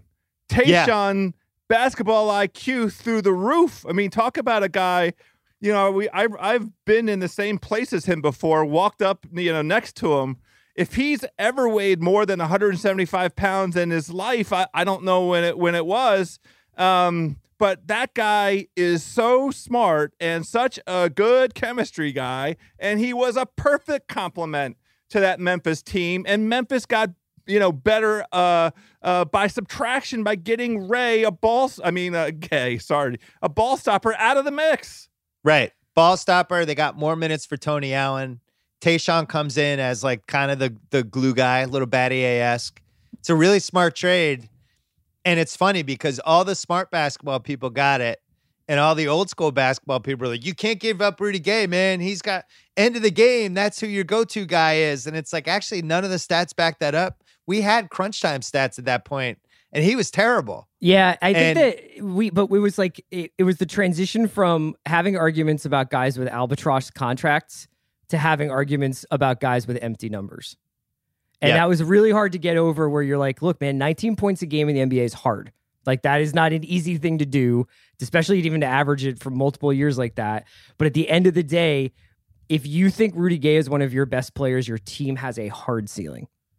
Well, it was also an old school way of thinking about things, right? Because I remember Magic, I thought we got a really good year out of him in a lot of ways, but he was still had that old school thinking sometimes of like, you get a guy like Rudy Gay, you can go to him in the last 2 minutes. And I remember being on TV being like, how hard do I fight with him on this? Because all the data says this isn't true. It's actually not a guy you want to go to in the last 2 minutes of a game. He doesn't deliver. But I think you look at the stuff that's happening during this beginning part of the 2010s, and the data is starting to get really good. And the teams that had the data and real access to it started to make smart decisions. And this leads to the Harden trade. This is Daryl going all in on Harden as a superstar because he's looking at these numbers and being like, well, what would happen if he played 38 minutes instead of 28? And what would happen if he started going the line more? And what happens if I build the right team around him? So anyway, Rudy Gay just weirdly involved in these two pivotal NBA moments that I think kind of personify where we went the last 15 years. It's so strange that he winds up on the team that we've historically thought of as one of the more progressive teams in the league. He's now on, him and LaMarcus are now on the Spurs kind of as these dinosaurs of a bygone era. So he's second in this draft in points scored. He's scored almost 16,000 points, and he's a career 17 a game guy. He bounces around a little bit. He goes Toronto, then Sacramento goes and gets him. He averaged 20 a game in Sacramento for the first 2 years he was there. Then when San Antonio got him, that's when everybody was like, all right, what's going on here? And San Antonio is just trying to zig when everyone else is zagging. And I think that's partly how they got into trouble. Because it's like, maybe don't zig on this one. Yeah. Maybe the zag is where we should be with putting together a roster. So they get in trouble. House, you're in the clock with 8. I am going to complete the trifecta here of taking guys that are still playing and confessing up a little bit of recency bias. I want PJ Tucker here. And it is another guy who, like Chris's pick of Kyle Lowry, got to be patient because PJ Tucker was out of the league within a year of being drafted. And it took him 6 years. He visited places like Israel and the Ukraine and Greece and Italy and Germany. So he had, very well traveled, a terrific travel resume. He was signed by the Suns in 2012, the D'Antoni small ball era, and he's made a whole career out of that. And it's a damn good career for a guy that's 6'5", 245 pounds, that Houston plays at center. I mean, I love the 2012 to 2020 PJ Tucker, and I think in view of all the guys that are around him in this draft, I like this spot for him. I remember when he started to thrive in Phoenix, D'Antoni was gone at that point because he went to the Knicks, but they were still kind of in that mode of, little small ball, little fun to watch. And he was one of those guys who was really good, kind of secretly if you had league pass, but it wasn't ever discussed. But he would always jump out when you watch the Suns. Like, man, the PJ Tucker's a badass. I like that guy. Yeah. Would love to see him on a good team. He became one of those guys because he spends basically four years in Phoenix. Nothing's really going on. But then when he goes to Toronto, when they traded for him at the deadline, and Toronto was a real contender at that point, it was like, oh, that's a good one. I'm excited to see him on a good team. And then it finally happens with Houston. It's funny though, there's really not a basketball reference page like this because he's 35 now. But to have the one rookie year and then 5 straight did not plays because you're in Europe. And as House said, Israel, Ukraine, back to Israel, Greece, Italy, Germany. It's honestly unprecedented for a basketball reference page. And the league moves in his way he moves his way in a bunch of different ways. And, too, and again, it's almost the theme of this podcast that the league moves in Daryl's way, because there's another guy to pass through Maury Ball University here. Amazing. I to be 1 year and out as a rookie. Oh, he had some G League stuff too, House. 07, a lot of G League. Do you remember the trade, the Toronto trade? I do not. February deadline. Well, Phoenix got a motherload. I didn't realize. Jared Sullinger, a 2017 second rounder, a 2018 second rounder. Yikes. All right, I'm on the clock at 9. You know what? Fuck everybody. I'm taking Andrea Bargnani. What? Yeah. You know what? He's not a bust. The whole Andrea Bargnani is a bust thing is bullshit. It's not accurate. And it is accurate. No, it's not. It's not accurate. I'm going to make the case. Go ahead. First of all, he played 10 years. He averaged 21 a game 1 year. In 2011, his 5th year in the league, 21.4 a game. From 2009 to 2012, he's basically 19 a game. Decent 3-point shooter every once in a while. I thought he was feisty. There was a little Italian feisty edge to him. And I'm not really sure what happened, because I remember when the Knicks traded for him, I remember kind of liking the trade, being like, oh, that's cool. That's somebody, he could spread the floor for Carmelo, stuff like this. And now I think because he failed with the Knicks, there's been this revisionist history that he wasn't a good pro. The reality was he wasn't a bad pro. Even on the Knicks for 2 years, he's averaging 13 and 14 a game. He's playing 27, 29 minutes a game.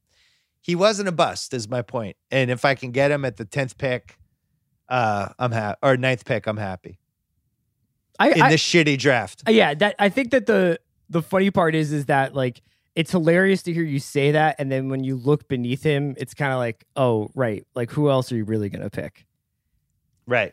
The only thing I'll say nice about Bargnani is in 2012, we were all in Orlando for the All-Star game, and Andrea was there, not to play, but I will say this. He stayed in the same hotel complex as us, and his girlfriend was absolutely unbelievable. It was...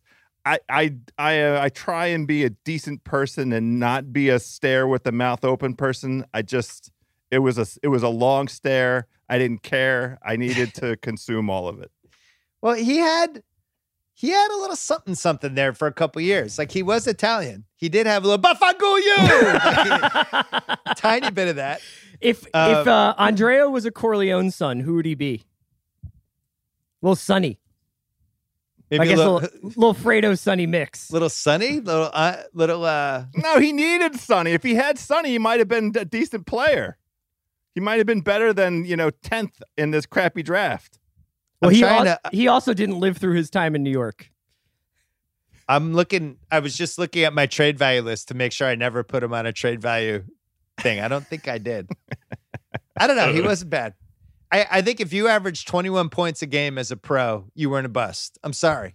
So it's one of my rules. Chris, you're on the clock with 10, and we just had a drop off.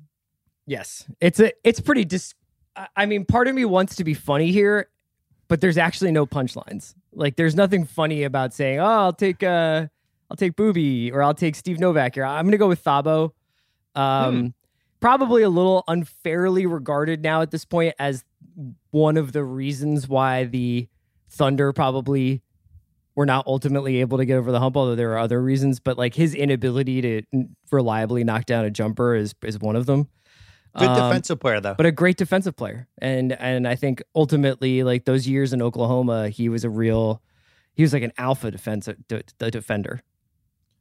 House, the draft just dropped off. You're at the 11th pick. I have nothing to add to that, to the Thabo conversation. But nobody disagrees with it. I mean, I guess you could go Ronnie Brewer there, but House, you're up. Well, we're launching a new Ringer podcast next month called The Best 50 Swiss NBA Players of All Time. And I don't want to step on that. So we'll save it for that. House, you're up at 11. I'll take JJ Barea. That's who I had there. He's still in the league. Another guy. I mean, this is it. I'm just taking the guys, at this point when your choices are CJ Watson and Ronnie Brewer and who else? I mean, I wouldn't have taken Bargnani.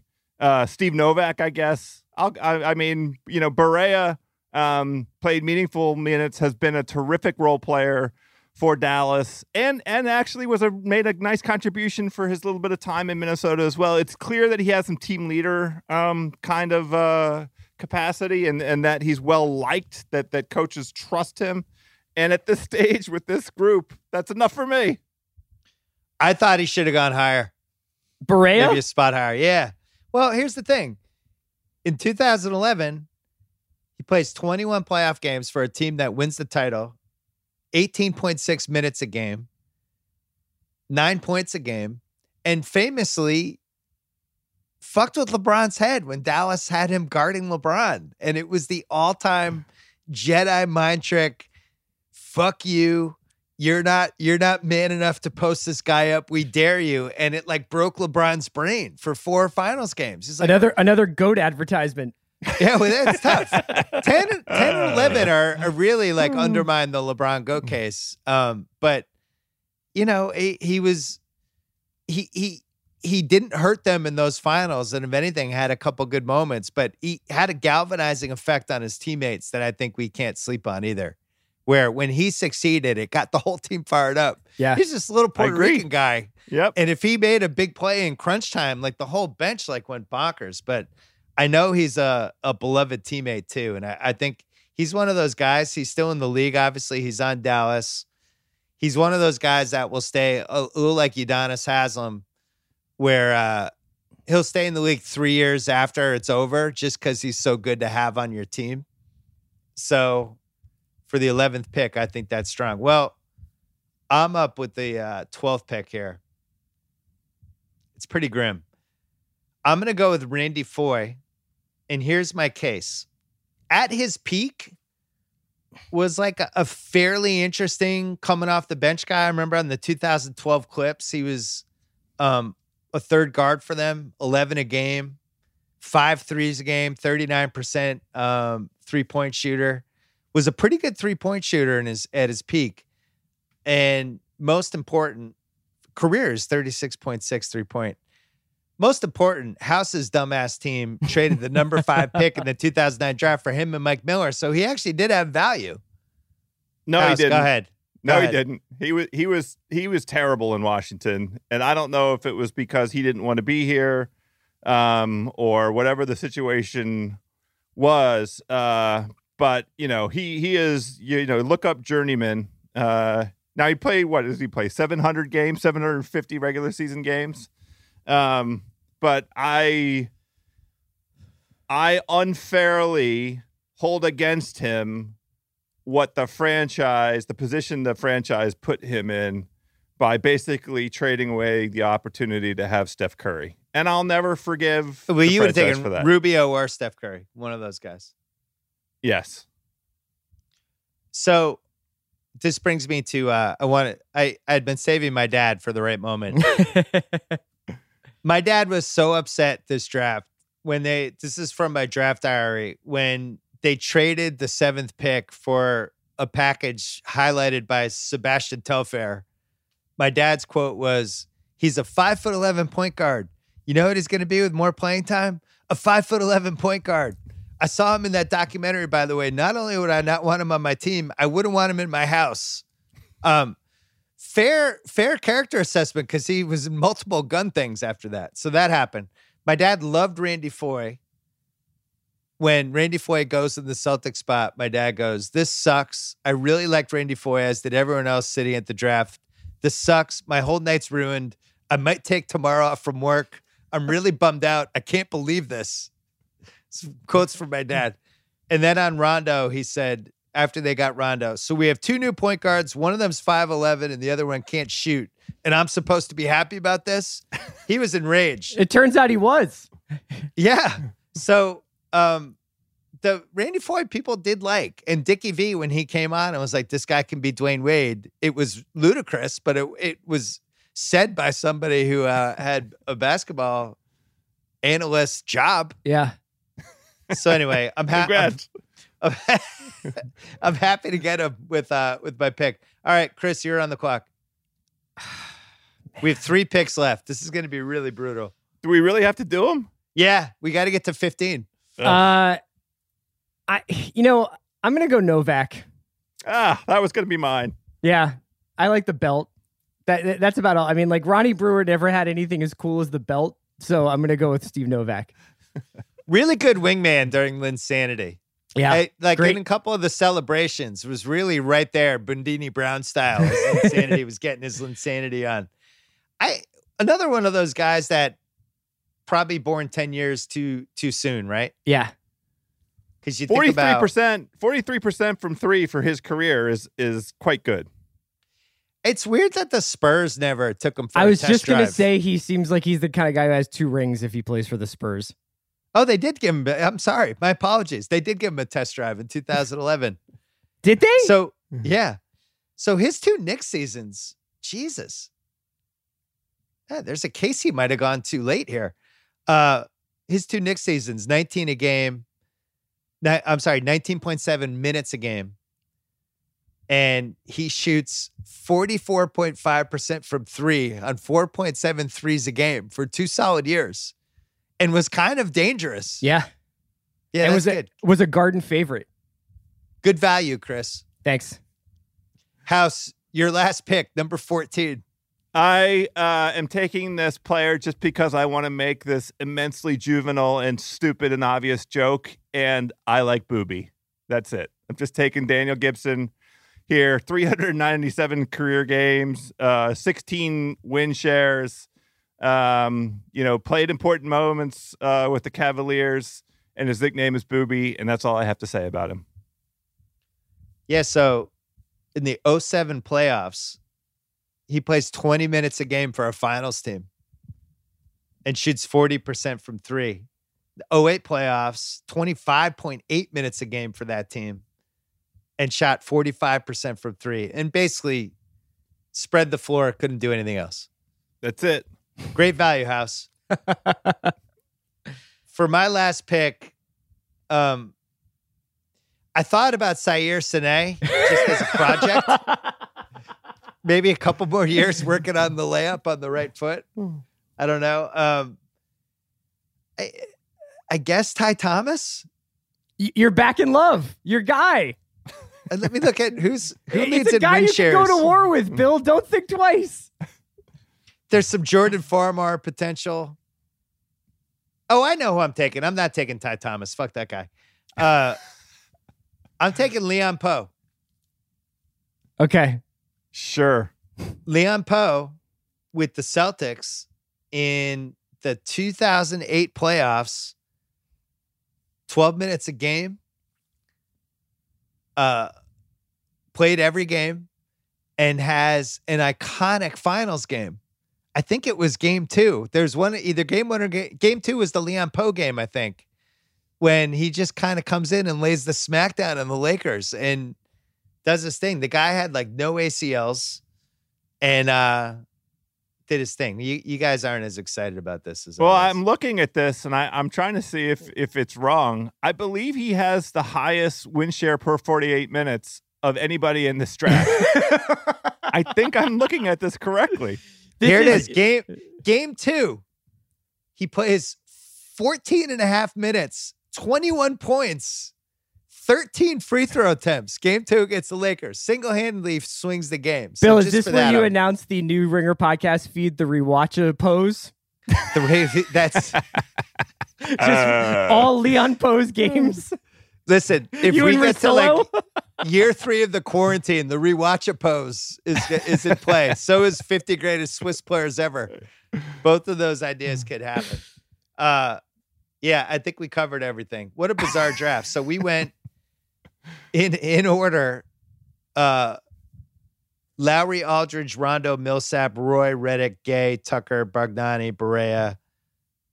I'm sorry, Bogdani, Cephalosha, Barea, Foy, Novak, Leon Poe. If you just do those top 6 where they were actually picked 2, 21, 47, 6, 11, 8, 35. So this is a weird one. A lot of variance. How somehow the Wizards, we didn't make fun of them in this draft. Before we go, is there some sort of Wizards mistake we could have grasped onto? Well, they took, and the mistake was at the 18th spot, Rondo and Lowry and Paul Millsap. Like, there's a bunch of PJ Tucker. There's a bunch of guys still out there that could have immediately contributed.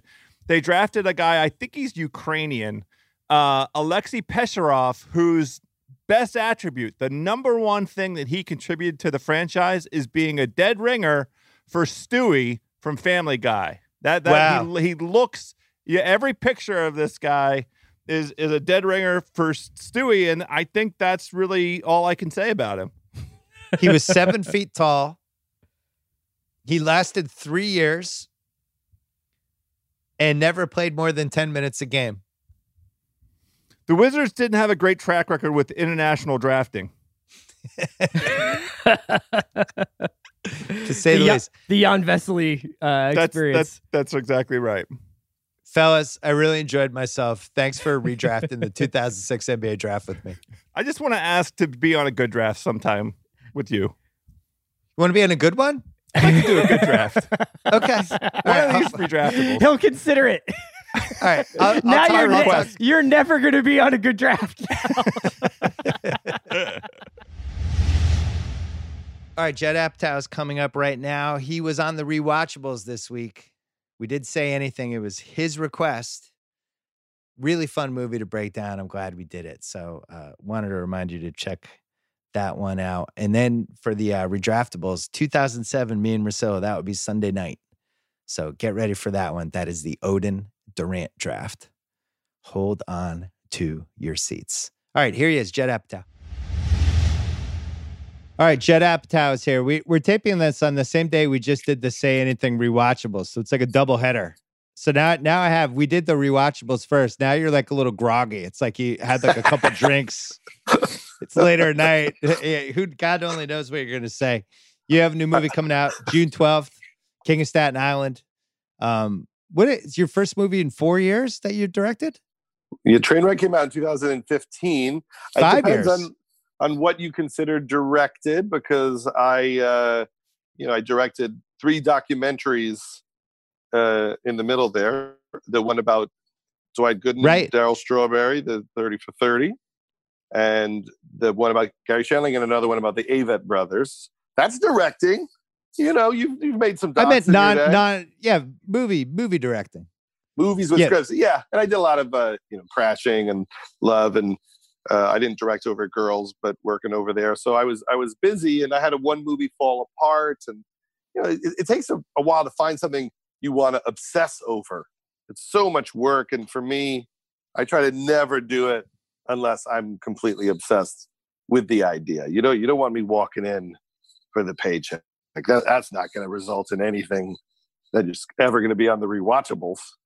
Well, think about the Avett Brothers doc and the Shandling doc. That was a good example, right? You're like all the way in on those. And unfortunately for me, my wife and the Avett Brothers, it's kind of taken over the last 18 months of my life, and I partly blame you. Yeah, It's she's your in fault. love with them, and I get it. It's bullshit. She fucking went to Boston once and told me she was going to see her friend, and I got to catch up. And then all of a sudden they're in Worcester for an Avett Brothers show. And I'm like, what the, you do? That's why you went back. Why'd you lie to me? She's hiding things from me. But yeah, they have a rabid fan base that is super loyal. It's unusual in these times. Yeah, they're fantastic. The movie is called May It Last, and me and my friend Michael Bonfiglio followed them around for a couple of years with no sense of what it was going to be. And then we realized there wasn't a lot of conflict in their life.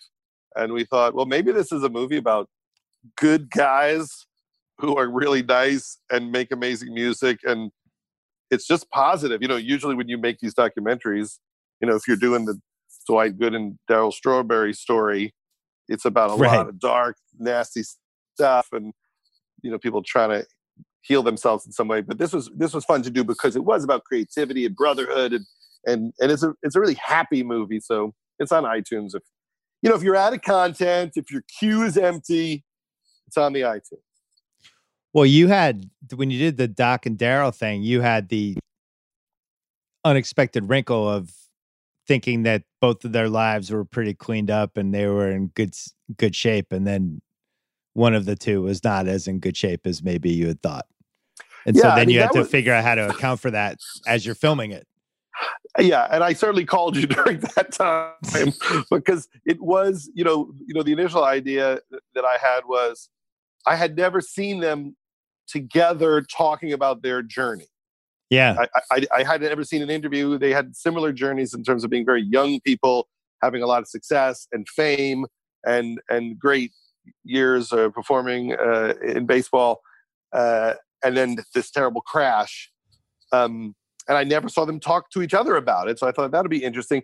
I guess partially inspired by the 30 for 30 about Roberto Duran. Yeah, and the No Mas, yeah. And so while we were making it, we slowly realized that Dwight Gooden was still having a problem. Yeah. And we didn't want to make that movie, the unmasking him as still struggling. We felt terrible for him, but he would not acknowledge that it was happening. So as we are speaking to people, it becomes very clear that his struggle isn't over.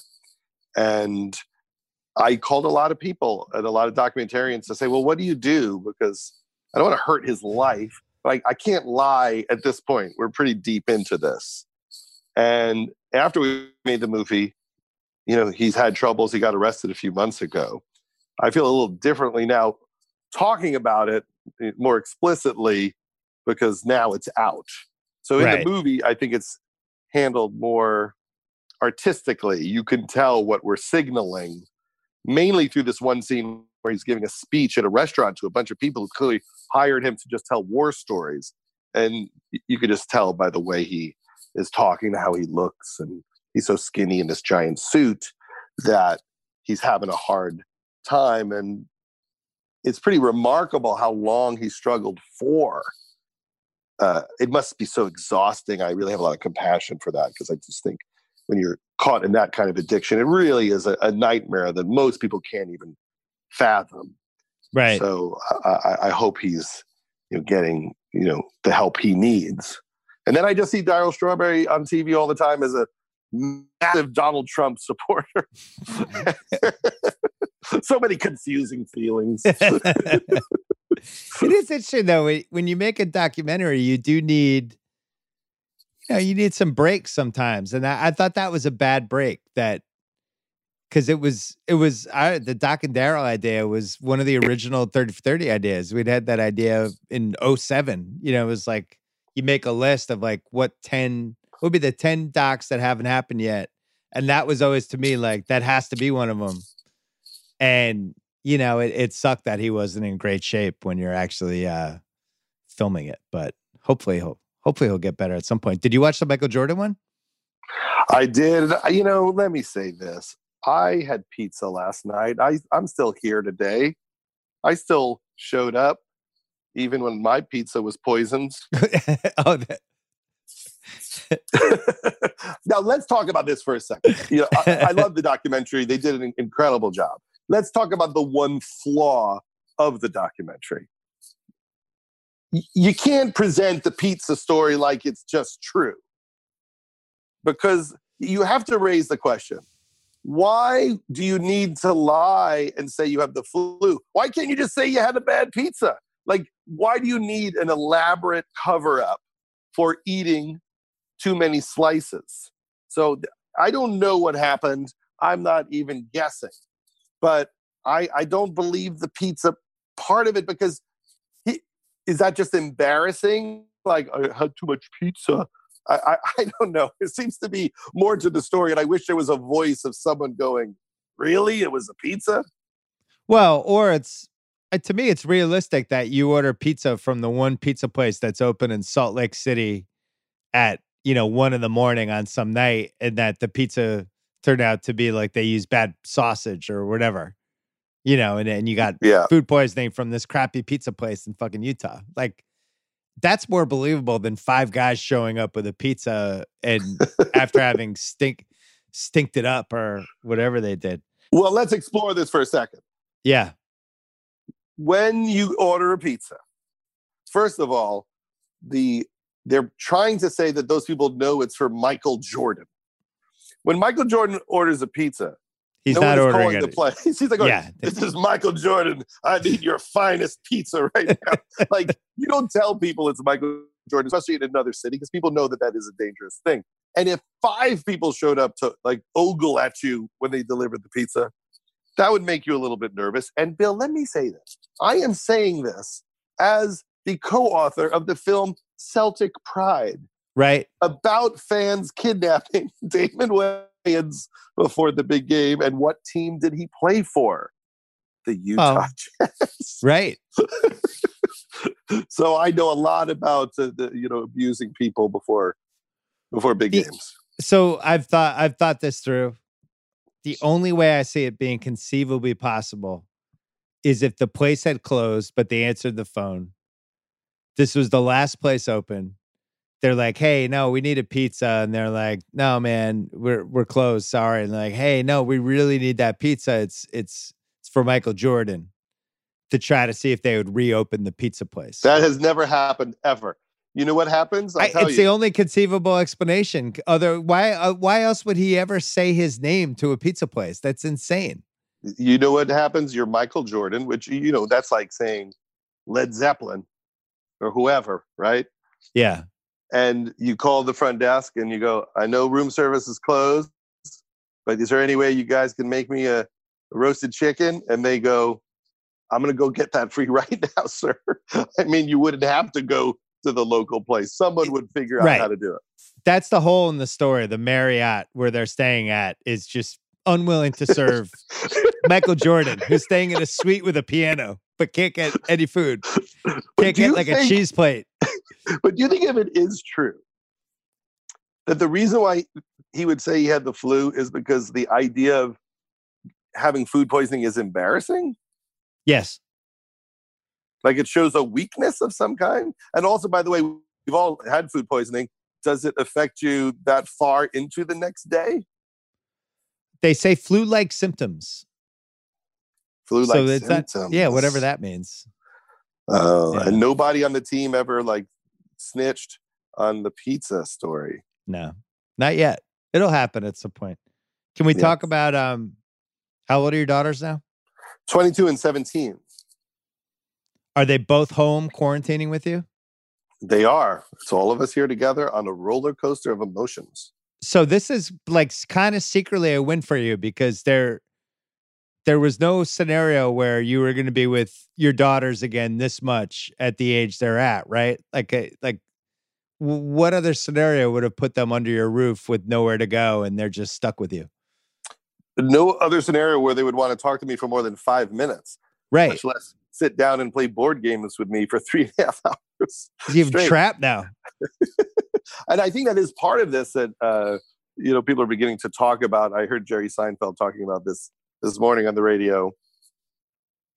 You do develop a more intimate relationship with people in your family and your kids because you have a lot of time to fill.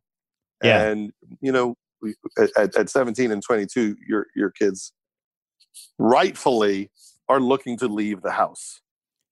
They're not looking for marathon mom and dad time.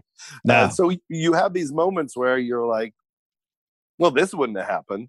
This dinner wouldn't have happened. Us cooking together for 2.5 hours wouldn't have happened. Us watching The Wailing on iTunes wouldn't have happened. Or whatever movie you're watching. Right. So I was talking to a friend and we said, this is all like icing moments. Right.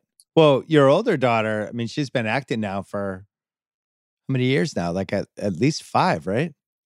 Like seriously, I mean, she was in 4 or 5. Yeah, I mean, she was in Knocked Up, but we shot that in 2006, so that was like but 14 years ago. But now she's like a real. This is what she does now. Yeah, I mean, Maude is on Euphoria, and she also is in the TV show Hollywood on Netflix, and she plays Pete Davidson's sister. Yeah. In The King of Staten Island, which was really fun because I hadn't directed her. It was 2011 last time I directed her in This Is 40, and she had those great scenes where she would curse out Leslie and Paul Rudd, and she was fantastic back then. But now she's a very skilled actress. So to have her play Pete's sister, and in all the scenes, she's the person who calls Pete on all his bullshit and is very aggressive with him. So they're really funny, electric scenes. What is the dynamic? I can't imagine, like, because my daughter is just always going to eye roll me if I screw up in it. Although I have a great daughter, but you know, if I say something that she takes personally, like you just kind of know your own kid in a way that nobody else would understand if they're all in the room with you. So how do you navigate that from a directing standpoint? I'm always interested in how you do that. The sensitivity of their feelings. Yeah. Well, especially with you, where it's just you have the lighter and they're covered in gasoline at all times when it's like parent-daughter, right? So it's just different than if you were just a normal director. Well, on one level, you're allowed to tell them what to do, which, you know, at 22, she's not listening to much at this point. A little tougher. So it's on a set, I do have the ability to force her to do things. Like I can actually pick her clothes. Everything in life that you would never allow. I'm going to pick your haircut right now. And sometimes you have a shorthand, you know, where like she'll say, "How was that?" And I can just go like, "Not good at all. Do it better." And then I just walk away. Like sometimes I'm comedically trying to just have her, you know, try some new things. I mean, her instincts are so good. There was a scene where we first meet her character, and I probably made her do it, you know, 8 or 9 times and gave her all sorts of direction. And I got into editing and I watched all the takes. And the first take, before I had said one word to her, was so much better than after all my adjustments, because she's just so subtle and was already doing it pretty great. But it is definitely fun for us. Like we get a kick out of doing it, and she cares so much. So, you know, we have a blast. And Pete is really fun to work with. He's very present and alive. You know, when he's acting, it's not like someone who's making notes in his script, trying to figure out how he's going to do it. He's just living the scene. He is there. You are experiencing that moment. It's almost more like you've entered a reality. It's not like actor boy who's decided like, here I'll be loud and here I'll be quiet. Pete is just very present, and that makes the scenes great. Why did you, I'm sure this is the question you're going to get asked the most as you promote this movie, but you look at certain people and you spot something in them that makes you want to make a movie with them, you know? And I think this has happened repeatedly over the last few years. What was like the one thing you saw in him that made you think this guy should actually be the lead in a movie? You know, it's interesting because I always talk about it like, it's like sports. You see these rookies and you get excited about them. I remember when I was a kid, we knew Darryl Strawberry was coming the year before. Right. We talked about it. They had a Strawberry Sunday from Carvel. We had that promotion. You know, Darryl Strawberry is coming. And then you watched him and you were like, oh, I'm so excited. Even when he wasn't playing well, like, I think it's going to happen. I think this is the guy. I had season tickets to the Lakers when Kobe Bryant started. And I saw all those first games, the games where he was playing terribly. And we would laugh like, look at this guy. He doesn't care that he's missing. He's going to keep trying. It is not slowing him down at all. He is going to figure out how to get this done. And there's been a zillion people who were in the same exact position and never figured it out, right? They never got better. And that's how I look at a lot of these actors and actresses. I'm trying to spot them at that early moment where, as a fan, I'm like, I think it's Amy Schumer. I think that's the person who it's going to be. And then, as opposed to just watching it, I just try to help them figure out how to tell a story or how to execute who they would be as the star of a movie. But it's very much like a fan who, like when I was a kid, I remember seeing Andy Kaufman on Saturday Night Live, and then I heard he was going to be on Taxi. And I was like, oh my God, Andy Kaufman's on a TV series now. And I would track his career the way I think people follow athletes.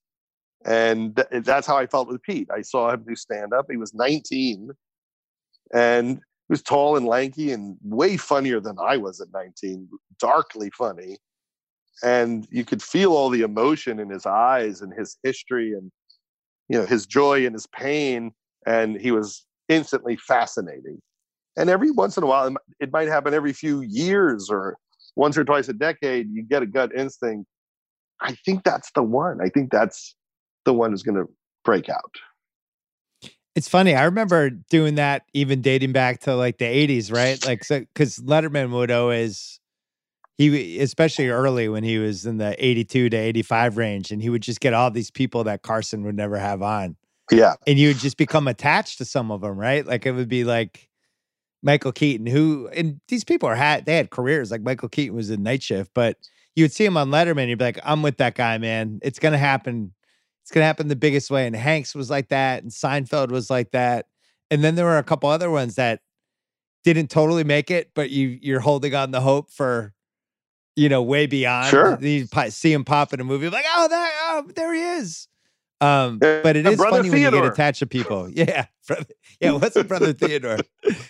But Leno wasn't someone that Johnny Carson loved. And Letterman had him on all the time, but that was partially because Carson didn't want him on all the time. Richard Lewis was somebody that, was on the Tonight Show, but Letterman was the guy who loved him and really put him on all the time. He used to have George Miller all the time. Sure. He used to have his go-to dudes. Leno, the irony of the Leno Letterman thing was just, that was his best guest. You were never going to get Bill Hicks on the Tonight Show. No. So it is funny. And with SNL, you could see that they've never totally figured out how to use Pete, but you could tell Lauren is super enamored with him. So they always will put him on Update, and they'll always try to work him in things because they know he knew something, but he's not your typical sketch performer like a Will Ferrell, something like that. But he's something. What's funny is in these at-home shows, Pete has really excelled. Oh, yeah. Because I think you're getting a not watered down version of what he finds funny. And I think in a lot of ways, he's just beginning to show people what he can do on that show. Right.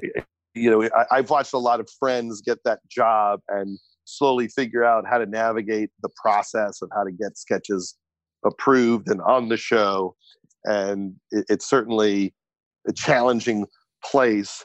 But he is so funny, Pete. I mean, to be around him, he really is ridiculously funny. But I also think he's a great actor. And when I was working with him as an actor, I thought, well, this is really a space he's supposed to be in. He's a great leading man. He's very subtle.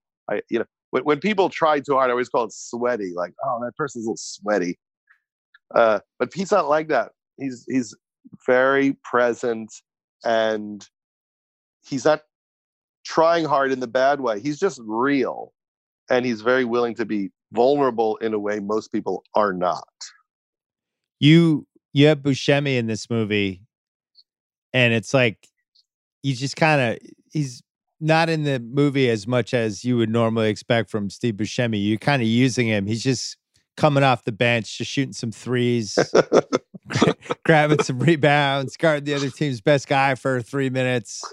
And I just really like him, and I'm always happy. He's one of those guys, right? You're always happy when he's in the movie. Oh, sure. Steve Buscemi's here. And you don't want to give it away, but he's just the whole soul of the movie. Yeah. And so what he does in the movie, I don't want to give away, but it's very powerful as somebody who is, trying to be there for Pete. Steve Buscemi was a fireman before his acting career took off for about 4 years, and he stayed very close to that community. And when we were writing the movie, the whole time we were like, if we could have Steve be a part of this, it would be so great. And also, there's about a dozen firemen and firewomen in the movie, and half of them were real current firefighters. And so your biggest fear is that it's not going to be accurate, and they're going to be able to call bullshit on it. So we said, if we just fill this set with all the real people, they will tell us if we're making any mistakes here. Who have you worked with? Just about everybody you've wanted to work with at this point, or is there still an ample list of people you haven't gotten to yet? I don't think I've worked with almost anybody that I was hoping to work with. Well, you made a lot of movies, though. You're able to grab people and kind of pick and choose who you want at this point. So who's left? Well, usually the issue is that like I've only made 6 movies, and so if there's 30 people I dreamed of working with, then that's not going to happen. And a lot of times I'm writing movies about my age group, whatever that happens to be at the time, or younger years. So it usually doesn't line up. So, one of my disappointments in myself is I have not sat down and cranked out the perfect movie for one of my heroes. But that's okay. I mean, which hero? I mean, all of them, all the like the great SNL, Monty Python people that I grew up with. I never had the great idea that would include them, and I hope to have those opportunities. I definitely do. The person that I was able to work with, and it was a dream, was Albert Brooks, who was in This Is 40. And that was everything that I hoped it would be. And, when we were shooting every day, he would email me ideas for jokes for the next day's scene. And that was the best part of my day, was the email from Albert. You know what? I can say this here. And it was always great. It was always fantastic. He was really fun. Did you ever cross paths with Super Dave? I never met Super Dave, who couldn't be funnier, but I don't think I've never met him. It seems like people are either on the I've crossed paths with Albert Brooks side, or they're on the I've crossed paths with Super Dave side, but nobody's ever been able to do the compare and contrast. No, I couldn't do a compare and contrast. Because Super Dave was in all the the Kimmel circles, so we got to know him a little bit, and he was like, it's just hard to believe they were related. It's got to be one of the strangest sibling combos that we've had. What about LeBron James? So now that he moved to LA, are you guys just you're so at each other's house on Tuesdays? How does it work? It's so funny because you have this like very intimate week where you spend all day every day with LeBron James, which I also just find so funny. Yeah, it's just like having Babe Ruth on your set every day. And he's also there to act, and he hasn't really done this before. He's been in commercials, but he hasn't really created a character. Even though it's a version of himself, it's still a character that we've made up. None of it is actually how LeBron James behaves. And he's there working his ass off, so into it, so fun to deal with. He is hilarious. When you watch all the scenes, none of it is because I got it out of him. He showed up rocking from the first rehearsal. Yeah. We told him what we thought the joke was, which is, you're basically Bruno Kirby from When Harry Met Sally. That for some reason, the person that Bill Hader talks about his relationship problems with is LeBron James, because they're friends. And for reasons which there's no reason for, you're cheap. And the joke was, and you couldn't care more about his relationship. Like, you're totally there as a friend, which I don't know why that's funny, but it just made us laugh. That he's obsessed. And he was good with that. Happiness. He laughed so hard. We pitched it to him at lunch one day when we were trying to get him to do the movie, and he just laughed his ass off. He got the joke instantly, and it was all nothing but fun the whole time. Then we did all our press and did some things together, and he was always great. But I went to see a game a couple of years ago when he came to the Lakers, and for some reason I felt very uncomfortable looking at him. Like, I felt weird because my only experience with him was telling him what to do or guiding him in some way. And in my head, I thought, I don't want to lock eyes with him because I feel like I'm going to distract him during this game. Now, that's not true at all. There's no chance he would be distracted. But for some reason, as a neurotic Jewish man, I just thought, I don't want to bother him right now. And then we went to a game not too far before the pandemic. And I turned to my wife, and she's just lit up like a Christmas tree, smiling and waving. And I turned left, and LeBron James is blowing my wife a kiss. Ah. Not me, by the way. Right. Yeah. He didn't seem excited to see me at all. but he seemed very excited to see Leslie. But he was great. So how long did the decision to actually release this movie as an on-demand thing, like what was the process of that? Was it quick? Was it easy? Was it the only recourse? Like, how did that work? I had a sense that this might, be something that would be discussed, just because people don't know when the theaters are going to be open in a real way, because they can open the theaters and a lot of people may not go. And so these movies are gigantic investments. So, movies have been sold to Netflix or other streaming services, and the studios do need to make some money. They can't just hang on to all the movies and just, sit it out for the year. So when Universal called me and said, well, here, let's kick around the options for the movie, and we talked about it, very quickly I realized, the movie's done. I'm not going to leave it on the shelf for a year. And the movie is about first responders. Pete's dad in the movie is a fireman, who lost his life in service, and his mom is a nurse. In real life, Pete's mom is a nurse, and his sister's a nurse. And the movie is about sudden trauma and grief and healing. And even though it's a comedy, it is about how we get through difficult things. And it is about heroes. And it just occurred to me, this movie's supposed to come out right now. It would be weird to not share this with people. So I'm kind of thrilled people are going to get to see it. I mean, you got to see it. I did. And I'll tell you, I don't mind the whole on-demand movie thing just in general. I've always kind of wanted a version of this where people just have nicer stuff and the TVs are better and they can accommodate the widescreen and all that stuff. And it never made sense to me that we were forced to go to the movies. You know, same thing. I look at what Quibi did, where Quibi created this, YouTube competitor or whatever. And they're like, you have to watch it on your phones. It's the one thing I feel like we've learned over the last 15 years is people like to choose how they're going to consume something. And the more choice you give them, the more they almost appreciate it. So a movie like your movie, which I would have seen in the theater, and now I guess my kids are older, but when my kids were younger, Trainwreck. If my wife and I were going to go that, we were like, well, we'll leave my daughter home alone with our son, or we'll get a babysitter. And it would have been so much easier just to on demand it. So I like that we're at least testing this out and seeing what works and doesn't work, because I think this movie is the perfect example of people are going to on demand this. It's a Friday night. There's no sports. We don't have a lot of options. There's no anything. All you have is the King of Staten Island. I also think the movie's very emotional, and I think it's as funny as the other movies, but it's definitely very real.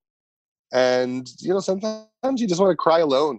You don't want to be sitting next to somebody eating goobers next to you while you're crying. It's funny, we were testing the movie. So before the pandemic, we showed the movie to, crowds of 400, and that's how we realize if it's working or not. And we take notes and people fill out cards, and it's actually very helpful. But at one of the screenings, I'm sitting in the back, taking notes, and the guy in front of me, 7 minutes before the end of the movie, where when there's this really deep, emotional, painful scene, just picks up his popcorn, is just and he's eating it so loud, and I almost lost my mind. I totally ruined the scene for me. And then after the movie, the studio's like, how do you think that section worked? I'm like, I don't even know what happened. I'm so angry at this popcorn eater. So, I think what I'm going to do is brainwash myself into thinking the VOD experience is perfect for this movie. And then as soon as the theaters open up, I will shit on VOD and go back to the theaters. What are you expecting from Staten Island from this movie? How will they feel about the movie? Are they going to embrace it fully? Will they take it personally? How's it going to play out? I think we describe Staten Island accurately. It's an interesting place because there's no attraction there. There's no Six Flags Staten Island. There's nothing there that would make you go there if you didn't have a friend or a relative or live there.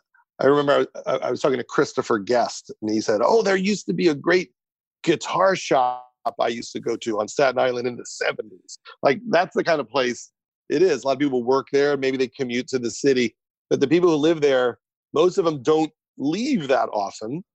And the people that don't live there don't go there unless, like, their friends or relatives live there. So it is a strange bubble. But everyone there was super cool when we shot the movie. There's a lot of blue collar people there, like, the cops and firemen and nurses. It's just great people there. It reminded me of Long Island, where I grew up. I felt very at home there. Yeah, there's some Massachusetts towns like there too that are just far enough away from Boston that you probably wouldn't commute. Yeah. But you also wouldn't go from Boston to go hang out there, and they just become these little bubbles that are really close to this much bigger city, but they don't interact in really any way. Yeah, absolutely. And Pete's been really funny making fun of Staten Island, but he loves it. I mean, he still lives there. So it's definitely, near and dear to his heart. Is Pete, I mean, Pete's issues over the years have been well chronicled, but like, how concerned were you building a movie around him when you weren't sure what was going on with him day to day? Well, we would just talk about it very openly because he was a producer of the movie too. And I've worked with all sorts of people. I feel like when you're very respectful and very transparent and you tell people what is required of them, for the most part, they rise to the occasion, which is what Pete did. I just said, "Pete, you're the producer of this movie. There's a couple hundred people who work for you. Like, you're the boss. So you're setting the example based on how you approach this." But one part of Pete, which is really great, is he loves being responsible. He loves that people think he isn't responsible. Right. So nothing makes him happier than showing up early every day. "Hey, Judd, I'm early. Look, you didn't think I'd be early, but I'm the early guy." So he actually was really easy to work with. But part of that is, preparing someone. Here's what is expected of you. Here's the job. And people are making a big investment in you. So you need to take it very seriously. And he did. He couldn't have worked harder. And the movie's so personal that I always felt like it's a real gift for him to share his life and his story and his pain and try to make a movie that hopefully is meaningful to people. I mean, he did something that I think is kind of incredible, because all of us, when we make movies, our first movies are like heavyweights. And I always say that to Pete. I go, nobody makes The King of Staten Island right from the top of their career. We all make like 8 goofy movies before we try to, make the more substantial one. And I think he did a remarkable job, especially as a writer. Did you feel like at this point in your career, you needed to make a movie that was a little more, I don't know, heavy? It's not so much that I wanted to make something that was a little more substantial. I wanted to do something different. And I felt like, okay, I've told a certain kind of story. I talked about relationships and coming of age stories. And I wanted to make a movie about sacrifice. And that word just kept coming into my mind for years. Like, sacrifice. Like, what do you expect Judd to never write about? Sacrifice. People who risk their lives for other people. And I wrote a couple of other screenplays, and I never felt like I understood it enough or cracked it, but I knew that was the space I wanted to be in. And when Pete started showing interest in coming up with a fictionalized movie that was inspired by parts of his life, I realized, this is it. This is what I've been preparing for, because a lot of the movie is about what happens after, a very brave person gives his life to help other people. How does it affect their family? How do they process, the grief from that? How does it affect his ability to know what kind of job he wants and how to get off the couch and stop smoking pot? Like, how do you not just go into a depression and have a really tough life? And, those are pretty, those are ideas that you rarely hear about in movies. And, it makes for a movie that's both very funny, but it's directly addressing grief and how people climb out of it. Well, you're dipping into, like, Pete's experience, much like when you made the 40-Year-Old Virgin, Steve Carell's virginity in real life, I know exactly. was really appealing to you. That's on the rewatchable schedule this summer. I love It's it. the 15-year anniversary coming up. 15 years is a long time. It happened fast. What do you remember from that movie? So give us a little backstory so I have material for the rewatchables. Well, the main thing I remember is I was a producer on Anchorman, and I was on the set, watching everybody shoot, and they're all killers. They couldn't be funnier. But Steve Carell was just crushing it. And Adam McKay would feed him lines, but then sometimes he would just go, give me another, give me another, give me another. And Carell's improvisations were just incredible. He was so funny that the whole cast, who were also killing, were kind of in awe of what was happening with Brick. And one day I just said to him, did you ever think about being the lead of a movie? And I don't think he had really thought that was possible at that stage in his life. I think he thought he was a funny supporting guy or a sketch player. I don't think he was chasing that at all.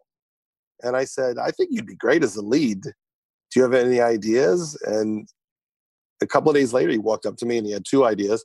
And one of them, he said, was based on a sketch that he had played around with, but never really developed, about 40-Year-Old Virgin at a poker game. And he's telling sex stories. And slowly everyone realizes that they're all bullshit.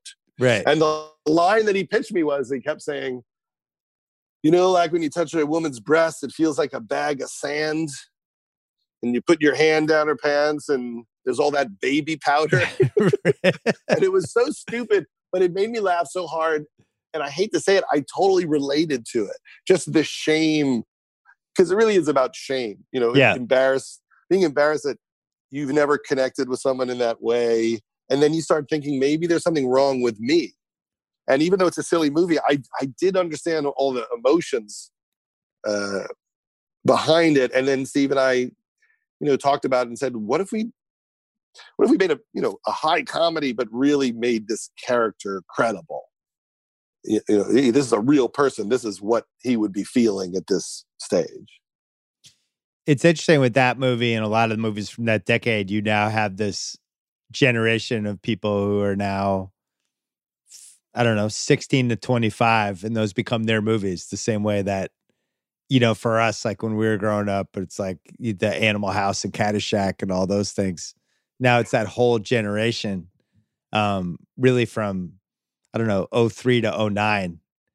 It's just a murderer's row when you look back. It's kind of unbelievable. And then the amount of talent that was available to be in the movies. It was like this perfect storm of filmmakers and actors and ideas. And it's weird really when you get crazy. older. Someone put up a grid of all of those movies on Twitter the other day. And it was wild. It was, but like everybody's movies, like all the Will's movies, all the Ben Stiller's movies, all the Vince Vaughn movies, all the Jim Carrey movies, all the Sandler's movies. And it was just a grid of little boxes of all of them. And on some level, you're just proud of everybody because, we were all just knuckleheads hoping to be allowed to do anything. Yeah. So, now that we're, most of us are in our 50s and we look back and go, wow, we did a lot of stuff. And in a moment like this, when people are really having a hard time, stuck at home, you really feel like, I'm glad there's something for them that is going to give them a break and make them happy. I really feel the value of the silliness because I know when I'm having a rough time, I might go, I think I'm going to watch, Something About Mary right now.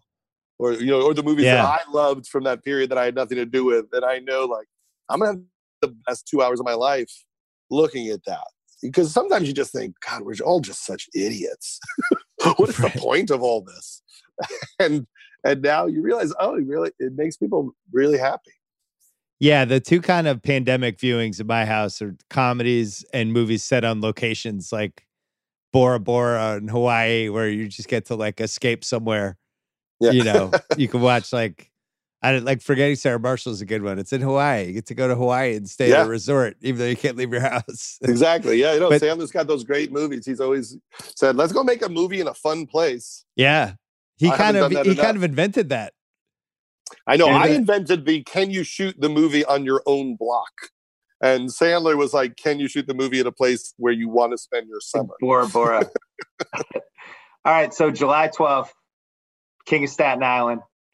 It's very good, like all your movies. So I don't need to do too much pimping, but I'm excited for Pete because I've always liked him. I don't know him. I've never met him. He's just as there's some celebrities out there that you just kind of instinctively root for and you don't really know why. And I've always felt like he was one of those guys. So yeah, no, he's a good guy. He deserves all the accolades that hopefully he'll get. And I'm still concerned about the pizza cover-up story. I feel like there's a lot more to be learned about it. Maybe he should invent one. Maybe he should invent a pizza cover-up story to help promote the movie. We need something like that. Now, Can you invite someone on this podcast who was on that team, like, someone who didn't get someone who didn't get a lot of playing time, and just see if you could trick them into finding out the truth? Yes, I will. I'm going to put that on my summer list. What's your iPad battery right now? I'm at 9. I'm okay. I got that. Oh wow, we really did this. It's incredible. Yeah, you were at 29 when we started. I just thought you were going to zip away. Judd, thanks for giving us all the content today. Of course, I filled a lot. I feel like I sold a lot of ads, and I'll talk to you later. All right, thanks to Jalen Rose, thanks to Judd Apatow, thanks to Chris Ryan and Joe House. We will see you again on Sunday night. You might want to bone up on the 2007 NBA draft because we will be diving headfirst into it. Enjoy the weekend. Stay safe. Make good choices. See you down the road.